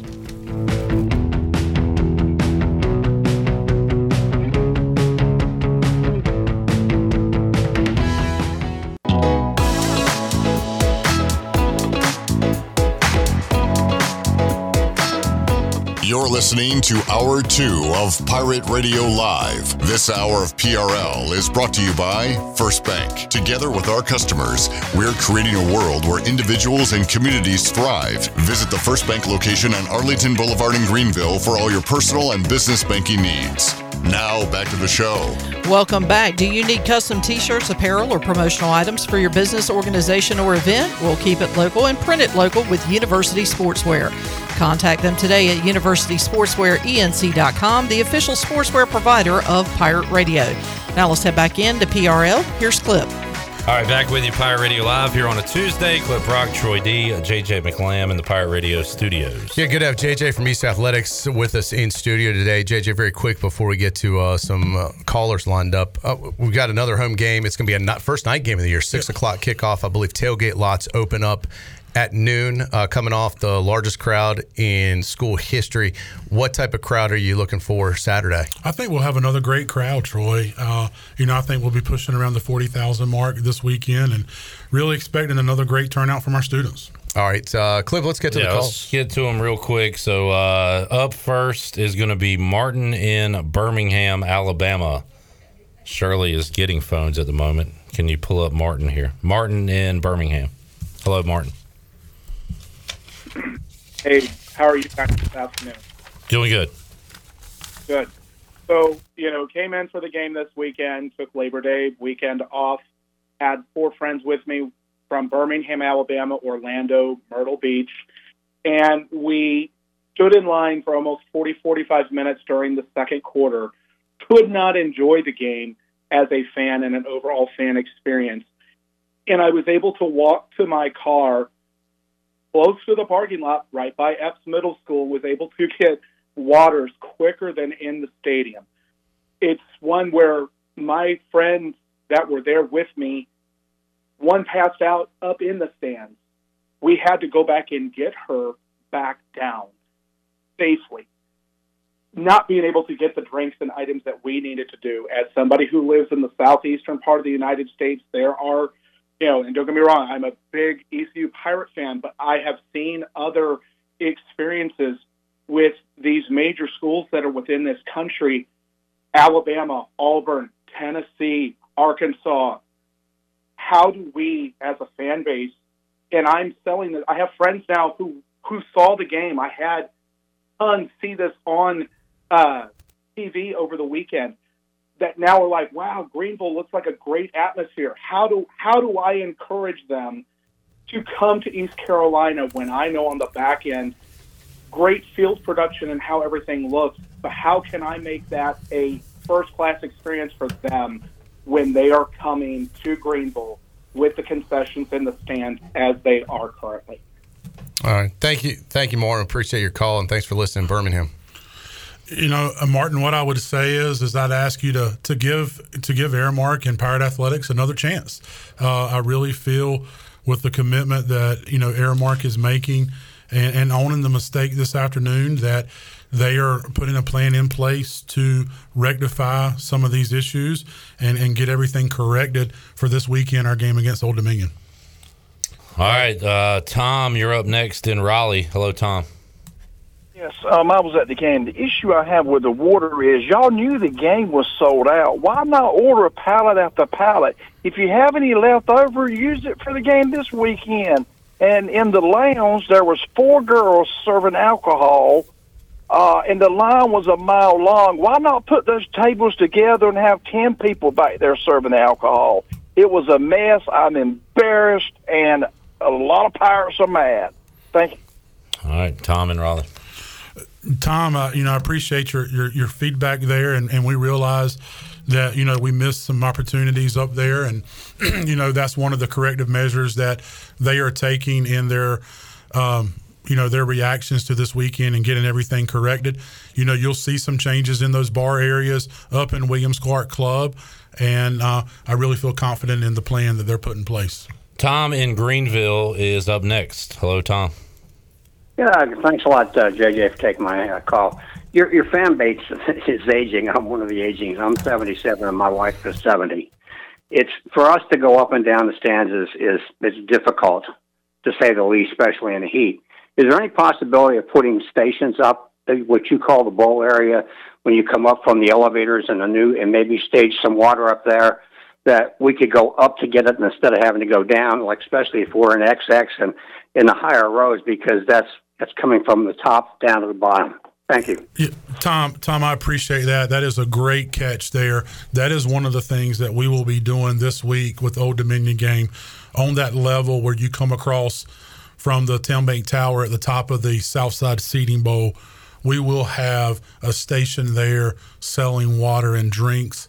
We'll not have food, but we will have a beverage station there for water and Pepsi products only there, so our fans can get access to that without having to go all the way back down for water and soft drinks. All right, Thank you, Tom. Damon up next on the Pit Electric Live line from Charlotte. Hey, Damon. Hey, good afternoon. Afternoon, JJ. Thanks for taking the call. Go ahead, Thanks, Damon. Yeah, the one thing I wanted to mention is I think it's as spot on and as quick as changes can happen that all of these meetings and the time that JJ and his staff have put in between Saturday night and between right now, let's look at that. Let's look at how fast things have changed. And it's like when you get a speeding ticket or whatever. Once it's done, you move forward. And I'm ready for everyone to move forward and look forward to Saturday night where the changes have been made. And then everyone who's calling in with a negative comment, when all these changes are made, I want you to call back in with a positive comment. And that's all I got to say. All right. Well, thank you, Damon. And I mean, it's understandable. People are upset. And, JJ, you know it. I mean, actions speak louder than words. People are going to have to come back and show that you got it right. You know? Yeah, and Damon, that's a great point you make there. But I'll tell you, John Gilbert's leadership through this situation has been phenomenal for us. We knew it was a problem on Saturday. He addressed it right away. We started having conversations. You know, we had conversations with our partners right after the game Saturday. While most people enjoyed the Labor Day weekend, you know, this is what we did Sunday and Monday. And you know, been able to jump on it as quickly as we can. But I agree with you. The proof's in the pudding, and we will be here and win back over Pirate Nation Saturday when Airmark and all the rest of our food vendors show you what they can do. And look, I don't want to make excuses for ECU and sit out here and say, "Oh, this is why this all happened." But I do understand some of the circumstances, and we have a lot of friends that are in the restaurant business, and those restaurants might have a capacity of a couple hundred people. Maybe a bigger one might seat 300 folks. And it's hard for my friends in the restaurant business at times to staff their restaurant, whether it's the back end in the kitchen or the front end with the servers. And they do this every single day.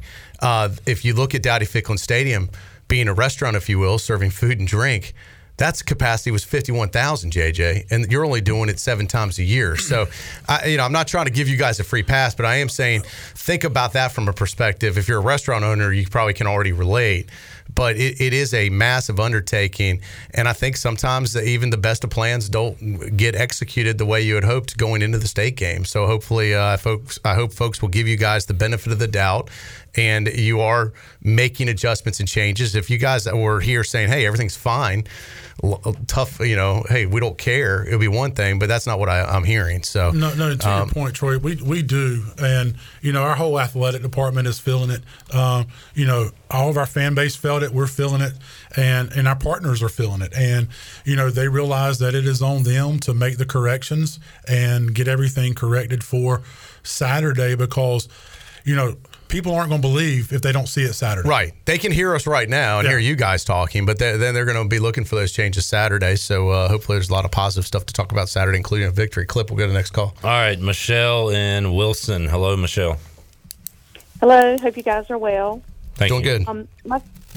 My question is for Mr. McLamb. I had emailed you on August 23rd, and I was asking about the water bottle policy because I had gone on ECU's website and was looking for the water bottle policy because I was going to certainly let friends of mine know. I was going to put it on, the ECU group webpage that's on Facebook and stuff like that because people were asking, can we take bottles into the stadium and stuff like that? And I certainly wasn't going to put false information out there, but you never emailed me back. Yep, and first of all, Miss Harrell, let me apologize for that. When I saw the post this morning at 3:15 when I was awake, trying to work through some of the stuff, and I saw the post, and I went back and I missed it, and that's on me. And I apologize for missing the email on the 23rd when you sent it. And, I can't hide from that. I missed it in my email box, and I apologize for that. But that goes back to, where we missed on the communication piece going out. And I'm going to own that piece of we could have done a better job of communicating our heat management plan out. And I do apologize for that email.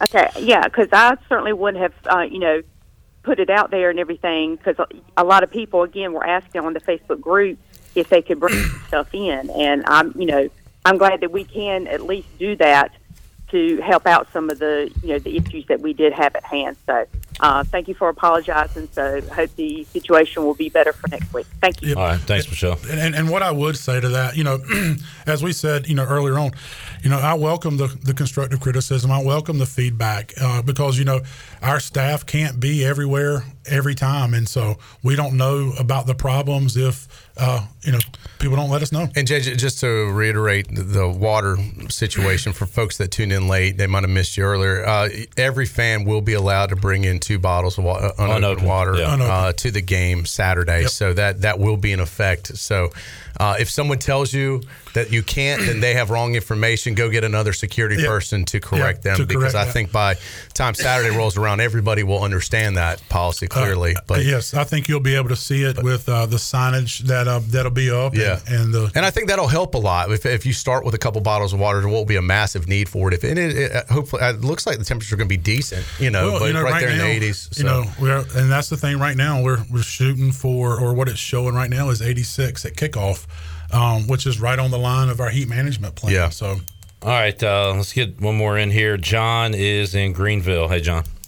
Hey, y'all. Thanks for taking my call. Just wanted to see if the issues coming into the game at, all the gates, is that a staffing, shortage issue? Because we came in probably about 11:20, and gate 1 was already backed up 4 rows deep, but there was only 2 ticket takers, and they were just beyond overwhelmed trying to, scan a ticket. The scanners, don't work half the time, and by that time they were already just kind of, bringing folks through the line without even scanning the ticket. Is that just a staffing issue at this point? Thanks for taking my call, y'all. Thank you, John. Yep, John, appreciate the call. So a little bit about our ticket scanners. We've got a problem there, and we've ordered new ticket scanners that we had ordered prior to the season through our ticket provider company that just aren't here yet. We've got an estimated delivery date of October 1. So we've got to make it through this 4-game home stretch with what we got. There is a lot of connectivity issues, whether they scan properly. But to your point, we have staff numbers, and working with our staffing company, you try to put people at gates based on historic numbers of number of entries through that gate. But that is one of the things that we're looking at, is how to redeploy additional staff members for that time frame of that 30 minutes for that fans are really trying to push to come in. But I would urge fans to get into the stadium earlier, to enjoy our pregame show with our Marching Pirates, and really help alleviate some of that pressure at the gate by coming in early. But I thought they did a good job of, once the scanners went down, just if you just show your ticket, you just got in, and trying to move people in as quickly as possible. And we did that to try to get them in as quick as we could. So, all right. Shirley, you got some? Yeah, I had a listener call in, didn't want to go on the air, but he did have a question. He said, I'm not sure of the time frame. He said possibly about 5 or 6 years ago, there used to be parking over at the Brody School of Medicine, and you would shuttle people in. They would pay to park there, but should be shuttled in, and that was eliminated at some point. Is that something that you can revisit to help alleviate some of the traffic issues, or was that a logistical thing where it just cost too much to try to provide that service? Yeah, and we did do that, and we moved away from it whenever we started working with our Uptown partners and providing the game day shuttle from the Uptown district. That's one that I don't think gets a lot of publicity. I think we can advertise that more about parking down in the Uptown, downtown district, and catching that shuttle over that drops you off right outside of the stadium, brings you back down post-game. But, we looked at that. I believe they call it the Sup Dogs shuttle. It's right there at Sup Dogs that picks up. Yeah. And so we work with them, and the organization works with our transit and has that bus that does that. And I think we can, work with everybody and promote that and really, educate our fan base about how to use that. Well, and the traffic in and out of the stadium, that's a different issue. That's a public service or public safety issue with the police department. And anytime, look, you've got small roads coming into the stadium. It butts up against a neighborhood. Whenever you get 50,000 people in that area, I don't care how good the plan is, there's going to be a ton of traffic. And I, whether you're trying to come in, it might be a little bit easier because people are coming in at all different times, but everybody seems to leave at the same time, especially when the game comes down to the last play. That's going to be an issue. Some of those things just aren't going to be able to be fixable, but that's also not necessarily ECU's fault. Yeah, and that is true. With the way the game went down, all 50,000 people stayed until the last second. And then everybody's trying to exit. And, with Berkeley Road being closed because of where we had all the team buses from NC State, their band buses, we had 20-some buses on that road. Yeah. And we had to shut it down for post-game exiting. And so that forced more people through the neighborhood, which then backed you up on Elm Street, backed you up on the boulevard. And so it really just caused the traffic jam until our police partners could work and get it cleared at the intersections. And, I think this week Berkeley won't be closed down post-game because we won't have that many buses on there from our visiting team. And so I think we'll be able to accommodate the post-game traffic. Well, JJ, I appreciate you, first of all, wanting to come on and talk about this publicly and as agreeing to take phone calls. A lot of guys would, not be so willing to stand in the bullseye, so to speak. But I know you guys have been working hard the past few days to try and address these issues. You can't go back and change what happened Saturday, but you can work on it to make sure it doesn't happen again and do everything you guys can with the folks that you work with and your partners to eliminate these problems. And not that there can't be something that pops up again, but at least you guys, it seems like it's all hands on deck trying to resolve this. Oh, yeah. No, it really is. But, Troy, I do want to leave on the positives. We had a lot of positives last week. And, to where we're at with, season ticket sales, 2,000 over last year's number. I can't reiterate the positive from our students. 13,000 student tickets out last game. And really the momentum from Pirate Nation. And, we want to keep that going and working with our partners. They are committed to rectifying their changes from last week to make it better. And all I can ask is Pirate Nation to give those vendors another shot, to give us another shot, and really believe in what we're doing. That's JJ McGlam from ECU Athletics. We covered a lot of ground today. And, like Troy said, people are pissed, and some rightfully so. And no matter what you say, we'll still be pissed. But I give you a lot of credit, JJ, for answering and what you're doing behind the scenes. And like you said, proof's in the pudding. Hopefully, people will go out there week 2 and have a blast at Dowdy Fickle. Yeah, it looks like it is going to be a great weather day. It's going to be our first night game, so let's get out there and have a fun tailgate and support the Pirates. There's a lot to build on this season, and let's not dwell, just on the bad things that happen, let's embrace some of the good things that can happen too. So hopefully we'll have a lot more fun things to talk about, Clip, in the fifth quarter coming up Saturday. But JJ, once again, thanks so much, man, for being here. We really appreciate it, and good luck to you and your team with everything. If you need to get the word out about anything, you know you got an open line of communication with us all the time here at Pirate Radio. And I know a lot of folks are reading some comments online are appreciative of your appearance today and addressing these concerns and problems that happened over Saturday. We'll take a time out, Clip. We'll come back and keep things rolling here on PRL.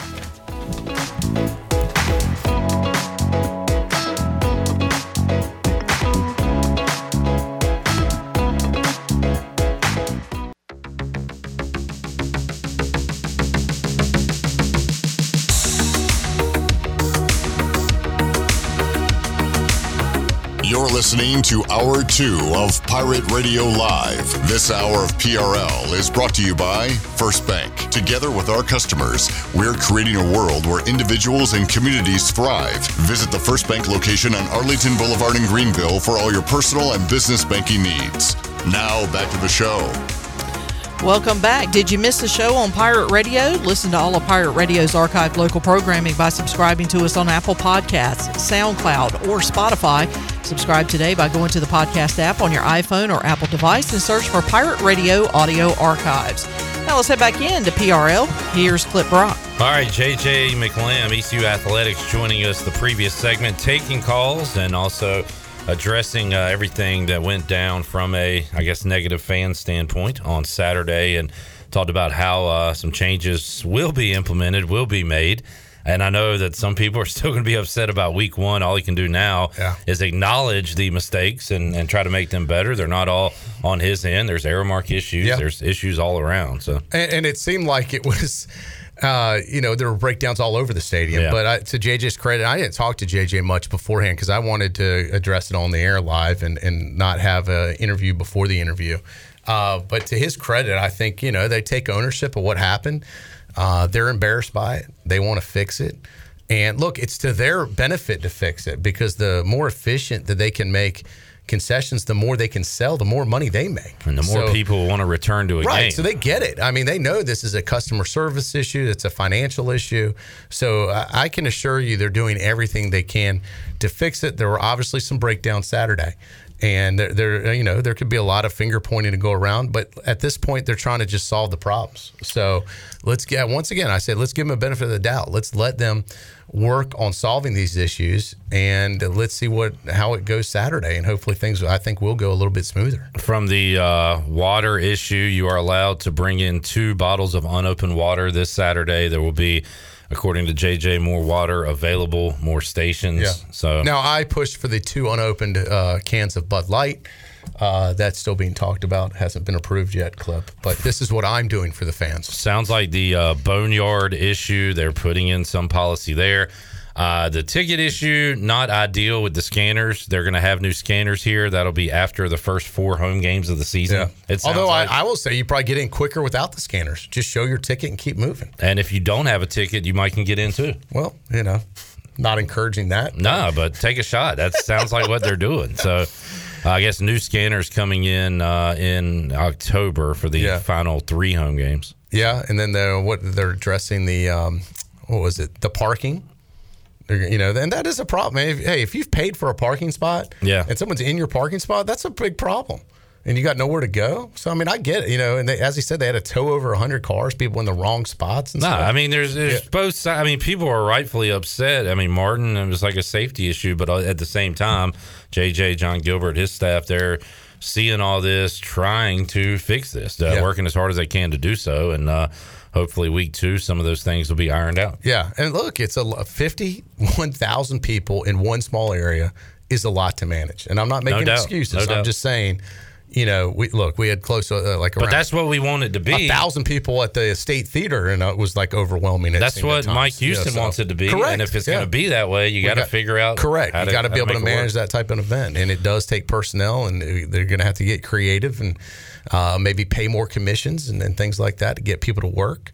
But at least they are addressing these issues, and hopefully they've got a few days here to kind of put the final plan into effect and see what happens. All right, Bryce Williams is here. We will go back on the field and talk about what happened. East Carolina, NC State. Look ahead to Old Dominion. Troy D, thanks for hanging out. Good seeing you.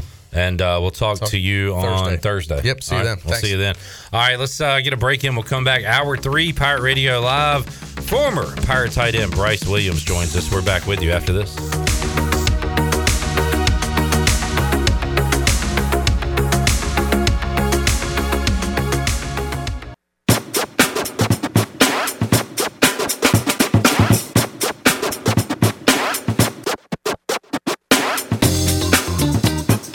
You're listening to Hour 3 of Pirate Radio Live. This hour of PRL is brought to you by Bud Light, reminding Pirate fans to stay in the game and drink responsibly. Bud Light, the official beer of the ECU Pirates, and proudly distributed by Carolina Eagle Distributing since 1989. Now, back to the show. Welcome back. Do you want to get rid of wrinkles, tighten and lift your skin, smooth your skin texture, erase veins and brown spots, and get rid of unwanted hair? Are you interested in Botox or filler? Contact the licensed professionals at Beauty Bar Medi Spa on Red Banks Road in Greenville. Free consultations are available by calling 752-1406 or visiting beautybarmedispa.com. Enjoy your visit. Love your transformation. Now let's head back into PRL. Here's Clip. Alrighty, back with you. Pirate Radio Live, hour number 3 here on a Tuesday. Clip Rock, Shirley Rhodes, Chandler Honeycutt. Can you hit the music real quick, Shirley? I saw the light. I was baptized by the fire in your touch and the flame in your eyes. I'm born to love again. I'm a brand new man. Oh, yeah. Bryce Williams is here, former ECU tight end, Slim 80, as they called him. And Bryce, man, tough one on Saturday. Tell you what. Tough one on Saturday. That'll tear a man down. I tell you what, the toughest cowboy could be brought down by a game like that. On a high on your horse, and then you're on your pony. Yeah, that's right. That's right. And back and forth, up early, got down 14. Second half, defense pitches a shutout. Ehlers in the passing game gets cooking, and it comes down to a kick. Goodness gracious. That's a tough one. Yeah. That, the missed PAT, that obviously, should obviously never happen. I saw like one replay where obviously the laces were in, but regardless, it's like, it's a PAT. I think it's 25 yards. I think is how long a PAT is. So shank to the left. It's like, all right. Now you have a situation which I've talked to people. It's like, it's a tense one, but it's like a dream situation for a kicker. I mean, like, that's your stardom. Like, he had stardom just right there on the platter. You know, you're kicking into the boneyard. Was it 9 seconds? Ranked NC State, packed house. You know, it's 42 yards, so a respectable distance, but then again, not like insanely crazy. It wasn't like a Hail Mary. The longer one? Yeah, it wasn't a Hail Mary. I mean, you're at home, you can redeem yourself from the missed PAT. And she goes right. Yeah. That overcompensating for the one you hooked. You push this one to the right. Yeah. So it's tough. I mean, like I said, that was great. He had a game winner last year and stuff, but I was like, man, if I was the kicker, I feel like I don't know what his mindset is. I haven't really ever talked to him, but it's like I would always be preparing in practice. I wouldn't just kick balls blank mind, just kind of just go through the motions. I know, but can you prepare for that though? You would think I would always kind of have that mindset, put myself in hypothetical situations in practice, like mentally, like, okay, just situational, get your mind right for something like that. Maybe he does. I don't know. I'm just saying, like, I would be constantly in practice putting myself in a mental state of something like that. Yeah. Game winner, all this stuff. Obviously he's a good kicker. It's definitely a shame he missed it because, he could have just been that could have. Then he's got plenty more games to obviously do. But not that one particular game. Yeah, that's a tough one. Yeah. Just being what it was, being the situation it was, the team it was. He could have done something big there. it definitely is a big bummer. But now, is your voice gone from screaming at the TV, or is that unrelated? Probably, yeah, probably a little bit of both. Random, and then obviously the game, because obviously there was some big high emotions, anger, happiness, a whirlwind with all that. Oh yeah. Josh brings up Ben Hartman, who I saw Dakota Marshall during the fifth quarter during a break riding his car outside, and kind of just said, I said, Dakota, did you play when Ben Hartman was here? And he was like, yep. Yeah. You know, he just kind of which is a shame. I mean, now Ben Hartman won the Carolina game and the Hawaii Bowl. Oh yeah, so he's done some big things, and also lost a couple. Yeah. So like it's give and take. Now we have Daffer, who hit a bomb to beat Navy last year, and is the GOAT this weekend. But it happens, like you said, he's going to get more shots. They're going to need him at some point this year. Yeah. I mean, the good thing is just like, obviously, that would have been a great notch for him to put on his belt. But as long as he doesn't let that affect him the rest of the season, then that'll be good. Well, let's play the hindsight game. Should it even come to that? Did East Carolina go too conservative late in the game and not get down the field quicker, not try to score a touchdown? I said at the time, do what they did. I thought it was okay. Others here, Weaver, Shirley, they were like, go, what are you doing? Let's get close. Let's go for a touchdown. So I see both sides of it. Looking back, well, yeah, you'd like to have gone for the score. But they did get conservative down the stretch, setting up Owen Daffer for a field goal and one that he missed. Oh, most definitely. And like I said, I think the situation, they did everything just fine there. You obviously can't talk about if this wouldn't have happened in the block punt. Yeah, anyways, the situation was a situation. Oh, I'm just talking about there at the very end. Right, yeah. And I think they did just right. I mean, they got a kicker they have confidence in, set them up, let's go for this, bam. 9 seconds left. It's pretty rare. Obviously they can time it up to snap at the last minute. Yeah, I mean, I think they did everything right. It just came down to execution. Now, and let's hit on some good. We used to do the good, the bad, and the ugly with Stephen Igo. Let's do that with Bryce Williams. Yeah. All right, okay. So first is the good category. Shutting out NC State in the second half and 2 goal line stands. One that ends on a turnover and one that ends on one of the best defensive plays in ECU football history, stopping them at the 1, driving the running back to the 20, and you got Pirates celebrating on midfield. Dude, what a scene. That was making a statement. That's probably one reason my voice is gone, was that play. Because, I mean, it was, Were you at the game? No, I was at the beach watching it. Right. I watched it. And goodness gracious, when they made that stop, I mean, that was making a statement. Made you proud to be a Pirate right there. Yeah, dang right. So we were some hard boys out there, and that was super exciting. And then everything, the drive after that was great. And they definitely played well, especially the second half was impressive. I don't know if this is like talking about out of both sides of my mouth, but I'm going to say Holton Ahlers in the passing game doing what they were able to do without a run game at all. Yeah. Usually when you can't run, it leads to complete disaster. Holton threw his 2 picks early. We'll talk about those in the bad category. But for East Carolina to move the ball the way they did, despite not being able to run the ball against a really good defense, I thought that was pretty impressive.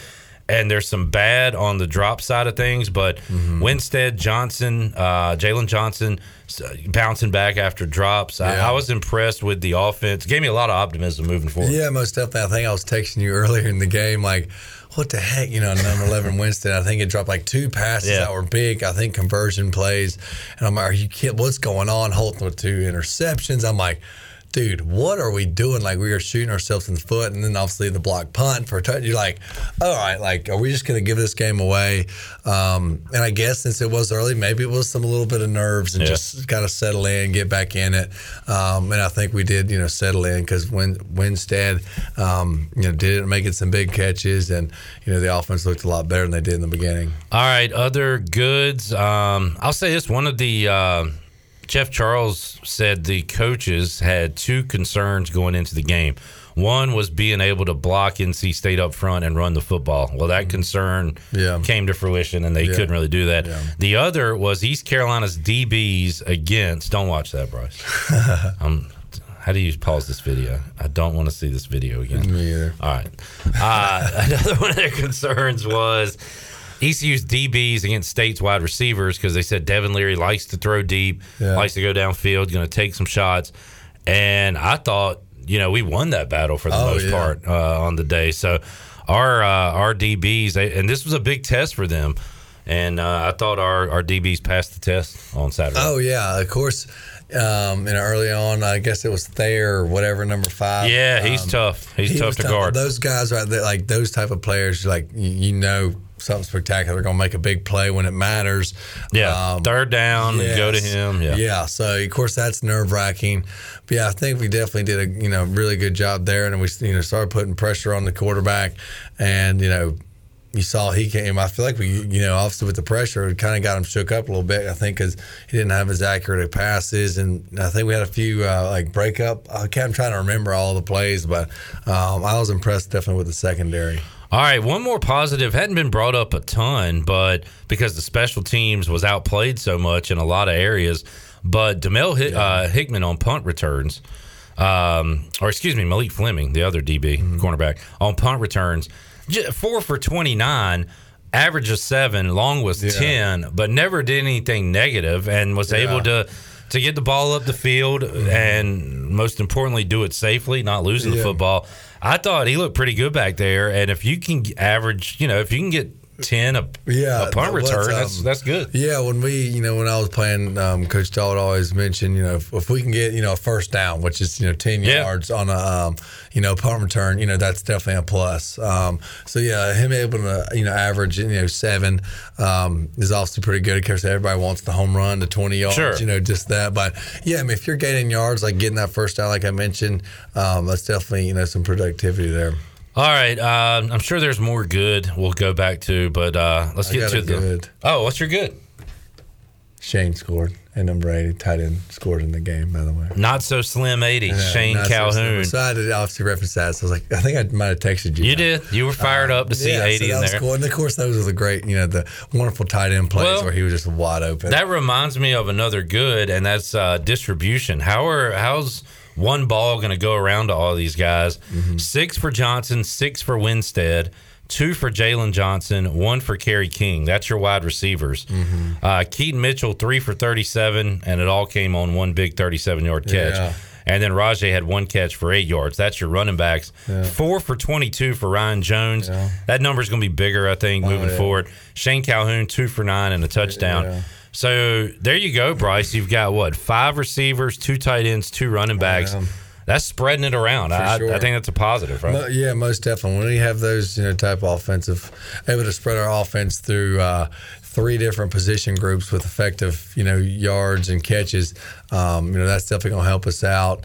Everybody start, obviously it gives the coaches more options to not only solely rely on one position group and we only got to really call these plays for, the receivers or only the tight ends in this, or we only got to resort to swing passes to the running backs because everybody else isn't performing. Be able to move it around like that is great. You know what else this is good for? Opposing defensive coordinators seeing this and being like, well, we can't really key in on anything. Right. Oh, yeah, most definitely. And if they try to, they're going to get burned elsewhere. Yeah. Ryan Jones was limping around in the first half, but kind of gutted through it, played the whole game. We talked to him yesterday, says he's all right, just one of those football deals, and he'll be okay. But I think he's got bigger days ahead. And again, good to see Shane Calhoun hit pay dirt. All right, any other goods? Think of one, let me know. Defense is bads. You want to go bad? Man, that block punt was bad. That was disgusting. That was terrible. Of course, I was like, what the heck are we doing that? And it would have got blocked if it wasn't the rugby style, but maybe. So there was a missed block that Mike Houston pointed out, and right after he said that, he said Luke should have gotten it off anyway. He took too much time. Yeah, that's, obviously both things for sure. So that was pretty, because obviously the percentage typically here, if a team blocks, even if they block a punt, the percentage of the punting team losing is up, but then you block it and get a score. So. You're like, okay, like that's not good at all. So that was very frustrating to know. And I'm a pessimistic football watcher as it is. If I didn't have to do the 5th quarter, might have cut the game off right there. I said, well, that's game. Yeah, I'm like, they're not catching up with it. No, because it was 10 2 picks, then the block punt. Yeah, I think it was 7-7 at the time, and that made it 14-7, if I'm not mistaken. And the momentum shift, and you're like, goodness gracious. But then obviously you settle in, you're like, okay, we got a lot of game left. Unfortunately. I want to talk about momentum killers. Let's go back to Good real quick. Yeah. The defense, several times after a pick, after a 3 and out, coming right out of halftime when State could have really taken control, got a 3 and out. They were rally momentum killers all day. That was huge. Yeah, that was exciting to see the defense play like that. And, it reminded me of our defense. How much energy the guys had. Flying around the ball, multiple guys in on tackles. And it's funny that when you know the player's going down and you still got guys, Pirates going after the guy holding the ball. It's just great. Were you nervous when that guy was backpedaling 10, 15, 20, and guys were still going at him that they were going to throw a flag? Oh, yeah. I know. I was too. It was like a feeding frenzy. That was great. Thank you for not throwing that flag there. All right. I guess I feel like the refs were pretty fair. Am I crazy on that? I don't remember them being too picky on. They picked up a late hit, and the ref said, and it was kind of borderline, but the ref lied to me and everybody in America that was watching when he said the hit started in bounds, and it didn't. He had stepped out of bounds, and then there was a hit, but it was very ticky-tack. I might have missed that one. Well, maybe our offense was just playing smart. I think they mentioned we only had. When they called a penalty, it was our first one. Or 2 penalties in the whole game. So that's big. That's you're going to help us. And then we don't turn the ball over. That's good, smart football there. There was also a time where State looked like they had a first down. The official grabbed the ball, put it back a yard, and then measured, and they were short. Oh, yeah. So it's not like every call went against us. That was pretty fun to watch that happen. Yeah, but that was just one thing I noticed. Bad. Couldn't get a run game going. Kind of as to be expected. You did have one Keaton run where you oohed and awed because he hit the L1 on his controller. Oh, yeah. Was that towards the goal towards line? Our own end zone? Yeah. That was impressive. And then Rajay. Sure. Poor Rajay, 1.9 a carry, had a 7-yard run and got up pumping his fist finally, I got to run over 2 yards. Yeah. And it just couldn't get going. Yeah. And guess what? It will get going probably this week, definitely against Campbell. It'll get going against the Navy. I think the run game will eventually click. Yeah. NC State's going to stop a lot of people on the ground. So. Bad early drops, I will say. Yeah. Credit to State defenders making impact right when that. You got to bring those in. Oh, for sure. You practice that. Winstead had a couple. Jalen Johnson, I think, as well. So that you can put that on the bad category. Another good, and it surprised me because all I remember, Bryce, is State converting big third downs because they had a 3rd and 15, a 3rd and 12. ECU on the day, 4 out of 13 defensively. State was 4 out of 13 converting. That's a good number for your defense.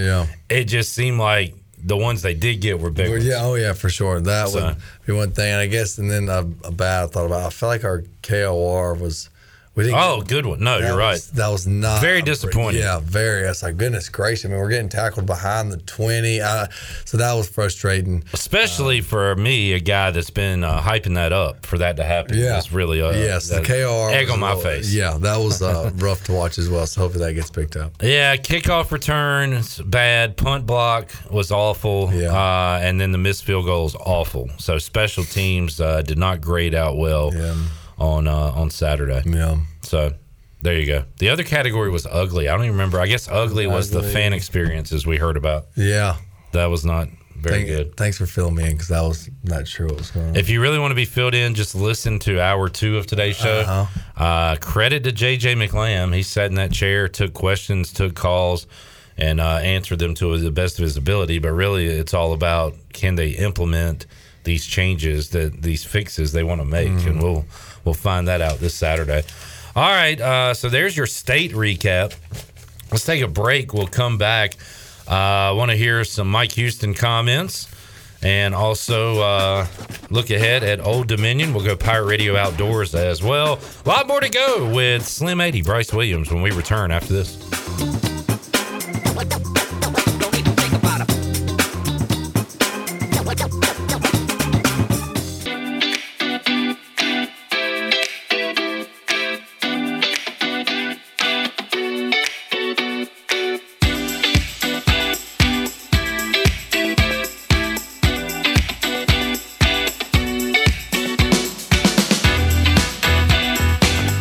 You're listening to Hour 3 of Pirate Radio Live. This hour of PRL is brought to you by Bud Light, reminding Pirate fans to stay in the game and drink responsibly. Bud Light, the official beer of the ECU Pirates, and proudly distributed by Carolina Eagle Distributing since 1989. Now, back to the show. Welcome back. Quality Equipment is your full-service John Deere dealer with 28 locations to serve you. Quality Equipment is open in Winterville next to Sam's Club, or visit qualityequip.com to find the location near you. Now let's head back in to Pirate Radio Live. Here's your host, Clip Brock. Welcome back into the program. I saw it too. I hope somebody get that guy on YouTube a Bill's hot dog before. For God's sakes. All the man wants is a Bill's hot dog. Where's Bill's hot dogs? Sorry. All right, moving on.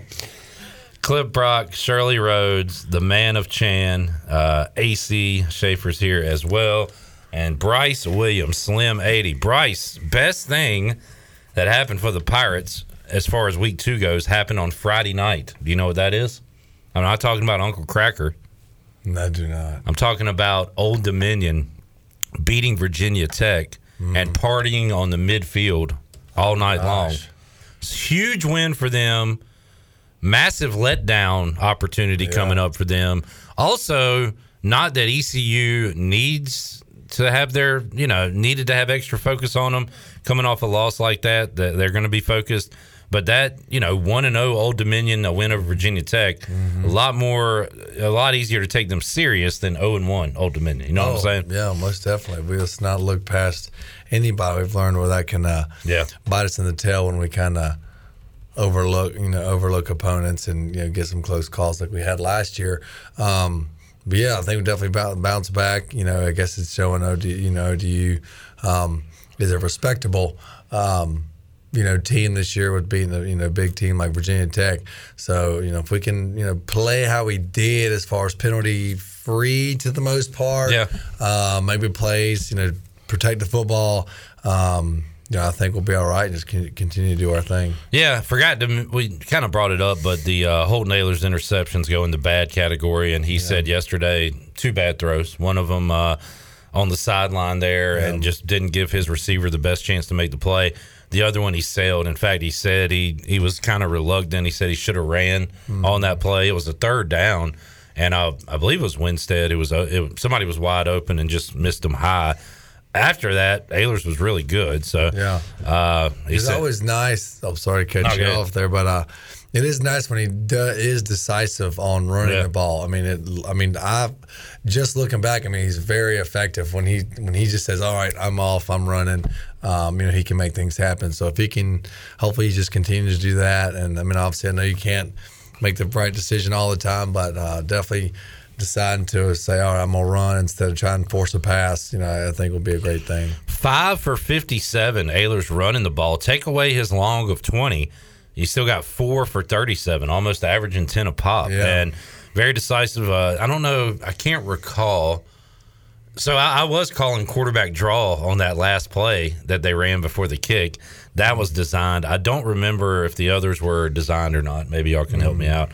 But you don't want him to be the leading rusher when you have Mitchell and Harris in the backfield. But you do want him to have that ability and an option to run, and he did a good job of it on Saturday. Like I said, he's always been, when he decides to run, typically, it's for, at least a first down. I don't know how many yards it'll be, but at least for a first down. He's obviously a big guy. I did see how he does have a little bit of a juke here and there. Obviously has the agility, and I don't know what his 40 is, but he always seems to be able to break some out and outrun some linebackers and things like that. So I enjoy watching him when he runs, because obviously he doesn't like to slide, which is fine. He likes to bring the shoulder. So that's always cool. Well, you know what that means? They call that, Bryce. That is deceptive speed. Yes. That's what announcers call white players. Yeah, deceptive. Black players are athletic, and white players are gritty. I don't know when that began or started, but that is it's actually in the broadcaster's manual. You have to say those words. Gym rat, gritty. Bryce, you had deceptive speed. Deceptive. Yeah, gritty and deceptive. There you go. Did you see, Bryce, We'll get your prediction. We'll wrap up the show with more ECU Old Dominion. Did you see North Carolina and App State? Do you know what happened in that game? I remember seeing a lot of points being scored. I don't remember the specifics. A lot of points, you say? A lot of points being scored. I think there was a big drop pass for something. That's about, I think you're talking about the 2-point conversion to potentially win it, and it was more of a bad throw. But then again, I think the receiver had got into a back pedal rather than a run type thing. So, Bryce, do you want to take a hack at how many points App State scored in the fourth quarter? Just in the fourth quarter. Just in the fourth quarter. I think I've heard it's like 40-something. 40 points in the fourth quarter. That's crazy. 40 points. Another crazy stat from that game, I think App State went like 36 minutes without scoring. Jeez. Is that because they scored 7 in the second and were shut out of the third and then got going in the fourth, and it was on at that point. North Carolina gives up 40 and a quarter and still wins. That's because they scored 22 in the fourth quarter.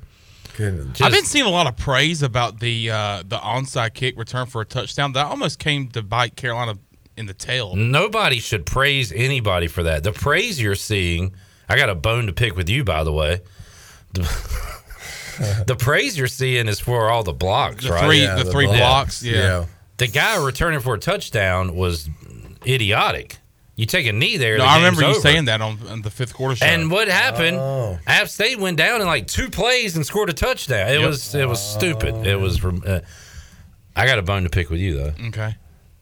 And we didn't talk about it on the air. I'll give you credit for that, but you did talk about it off the air. You know the Butte receiver kid from LSU, and you said he had entered the transfer portal. I said he was about to. I did not say he was in the transfer portal. He was about to. Has he yet? No, he's back with the team. All right. Why was he going to do that? I don't know. You didn't talk to him? There was like 3 players on LSU's team that went on social media. Yeah, they did what Owen Daffer should do. They scrubbed their social medias because fans are, all in their acting nuts. Yeah. But there was a fake Brett McMurphy tweet about Butte entering the portal, and I didn't know if you had been gotten on that. No. All right. You were just. I never mentioned that he had definitely. Yes. Okay. All right. Okay. Is there anything else you got to pick with me? No, man, you're good. All right. My guy? My guy? My guy? Shirley. My guy. My guy? My guy. My guy. You're not that guy, pal. Trust me. You're not that guy. I like when Rajay Harris says my guy to me a lot. Oh, my guy. And I like it. My guy. My guy. All right. Dream come true, my guy. All right. We got to take another break, and then we'll do Pirate Radio Outdoors, and then we will get Bryce's prediction. Bryce, you probably weren't even thinking about this, or maybe you were. Maybe I'm not giving you enough credit. Do you remember your prediction from last week? I thought about it. It was close. What was it, 27? If ECU would have scored a touchdown, they probably... So let's say they score a touchdown instead of try for the field goal. They probably go for 2 there to get to 28, and the final would have been 28-21. Your prediction was 28-20. Jeez. That close, Bryce. I was that close to just wow. But instead, guess what? You were wrong. I was wrong. Or you were wrong. Tell me how it is. We will get another prediction from Bryce, and he was close on the first one. Let's see what he can do on the second one. A lot more to go. Pirate Radio Live after this.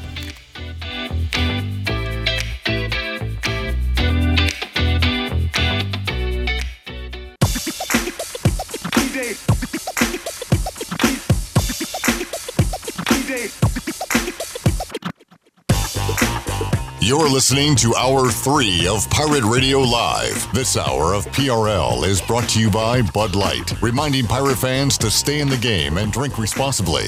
Bud Light, the official beer of the ECU Pirates, and proudly distributed by Carolina Eagle Distributing since 1989. Now, back to the show.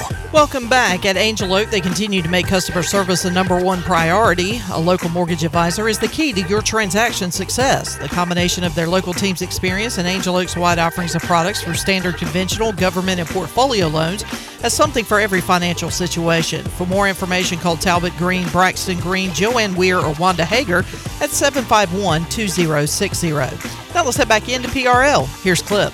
Alrighty, back with you here, Pirate Radio Live. Pre-game coverage begins Saturday, 2 p.m. on the Bud Light pregame tailgate. We're with you after the game on the U.S. Cellular fifth quarter call-in show. Bryce Williams joining us. We talked ECU, NC State. We'll talk ECU, ODU score prediction later, but let's go Pirate Radio Outdoors real quick. I showed you a video earlier, Bryce, of a gentleman sitting on, like, is he outside his house or is he in looks like he's chilling on his patio? Yeah, it's like a patio. He's got a gun in his hand. He gets off the patio, shoots a dove. Okay. And catches. I mean, that's very impressive. I mean, the shoots. And you have any videoing. Like, he's got like a video set up behind him. Yeah. It looks fake. It's so cool. Yeah. You're going to say this is real? I'm going to go ahead and say it's real. Right. I would think so. The catch is beautiful. Catches it out of the sky. Crazy stuff. All right, Bryce, hunting, fishing. What you been up to since we last talked? I actually was able to do both. We sporadically on Saturday, we were sitting after the game and hanging out, and we're like, well, I dang sure don't feel like sitting around. So we went bull drum fishing. It wasn't as exhilarating. It was still a good night, but I ended up catching a big bull drum. He was probably 40 to low 40s as far as length. So I was able to catch him. I think I finally posted like all my bull drum pictures. Bull that's drum a pictures. big fella. Yeah, so pretty. Respectable. Pretty fish. Oh yeah, they're very pretty. They're neat old fish. So I was able to get in the water on Saturday and catch a drum. And then I haven't been dove hunting forever because normally I'm at the beach because it opens up that Labor Day weekend. And I was like, well, shoot, let me just try to slip in the woods, I guess not the woods, but the cornfield on Monday at my buddy's place, my buddy has permission at, and dove hunting. I was able to get some shots off. Unfortunately, I really haven't dove hunted in probably 5 years, 6 years. I think I had long hair last time I dove hunted.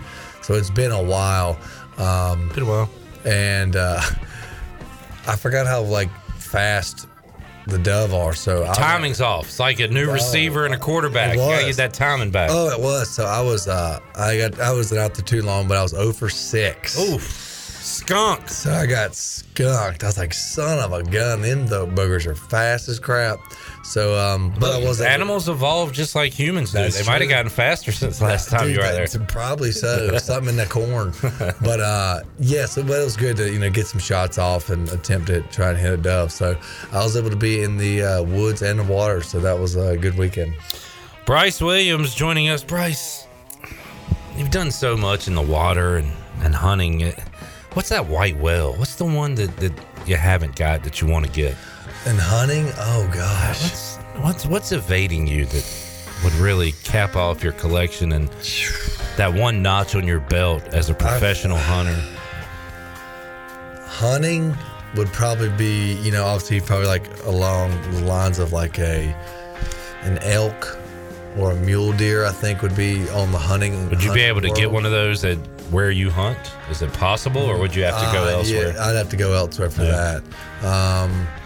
So that's probably in the hunting realm. Okay. I'm pretty happy with what's going on so far as North Carolina hunting. I would like to shoot a few more ducks, but nothing like specifically. Okay. And in the fishing world, I've yet to catch, like a big bull dolphin, big like bull mahi-mahi. I've caught them, but I just haven't caught like that big bull. I mean, the ones where his head is just like that. And, that would be a goal, but I think that. What is that like? Far is that deep? That's offshore. Offshore. So unfortunately, that time has passed. Now we're into king wahoo fishing. Gotcha. To the best of my knowledge. So. All right, Bryce Williams. Anything planned? You're watching the game Saturday night. You already got that planned. Any fishing, hunting planned? I'm gonna try and be out in the water, but we've got the wedding Thursday and Friday. So early congratulations to Chelsea and Jordan. And you know what? I'm going to give them a shout out too for having the wedding on Friday and not Saturday. I know. You know what? Good call. I didn't think about it. They may have done that just for that reason. I like to think they did. I think they did. So it's going to be a heck of a weekend. You're celebrating Jordan and Chelsea's wedding. See the family. Oh, and my brother and his wife are set to have a baby this weekend. So I could have wedding, new birth, ECU football with a win, see the family, and then maybe, who knows, I'll slip in the woods. So, I mean, you never know. This could be an all-time weekend This could for be you, a great Bryce. weekend. All right. You're going to be, what, uncle? What did you say? Well, I'm already uncle, but I'll be an uncle to my older brother and his wife's kids. There you go. We don't know what it is yet either, so they're doing the whole secret. That's exciting. Yeah. All right, Shirley, take us to break. We'll come back. We'll get Bryce's prediction for East Carolina and Old Dominion when we return after this.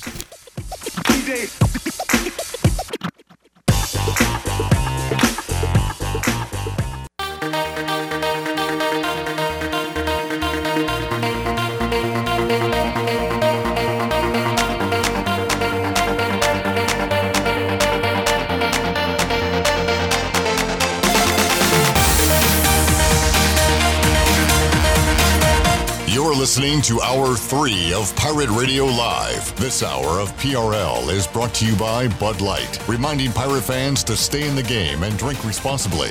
Bud Light, the official beer of the ECU Pirates, and proudly distributed by Carolina Eagle Distributing since 1989. Now, back to the show. Welcome back. Let's take a look at your stock market report for today. It was a rough day. The Dow dropped 173 points, closed at 31,145.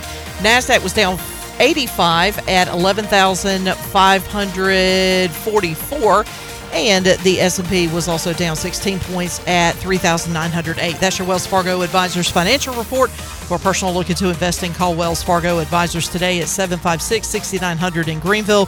Wells Fargo Advisors, LLC, member SIPC. Now let's head back into PRL. Here's Cliff. All right, question for you, and let's welcome into the show Ryan Malley, owner of Wings Over Greenville here. Hello, Ron. What's up, Clip? Long time no chat, man. Long time. You used to do fantasy drafts here. Fantasy football Wednesdays. Talk about the Patriots and all kinds of stuff. And now what do? You're like a grown man with kids. Got 3 stores now. So Chapel Hill, Raleigh, and a child. And I got 3 stores. Let me check with my wife and see if she's I thought he was about to say 3 kids. I was like, holy cow, that was a big turnaround.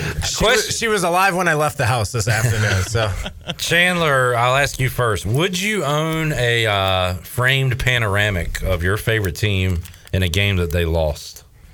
Oh, I saw that today. No. It's tough, right? Yeah. I couldn't look at that and then think it is back. available, the panoramic picture of ECU NC State. Beautiful picture. It's a beautiful picture. Stripe out. But when you look at it, you're going to be thinking about it's from the top of the upper deck, too. I don't know. I like it, but I don't. I mean, I own 2 Washington ones. Their first touchdown in that beautiful stadium they play in, FedEx Field, and also a Monday night game against the Cowboys, which I was at. And I can barely look at those things. And they won those games. But this, I don't know, man. It's tough. What do you think, Bryce? No.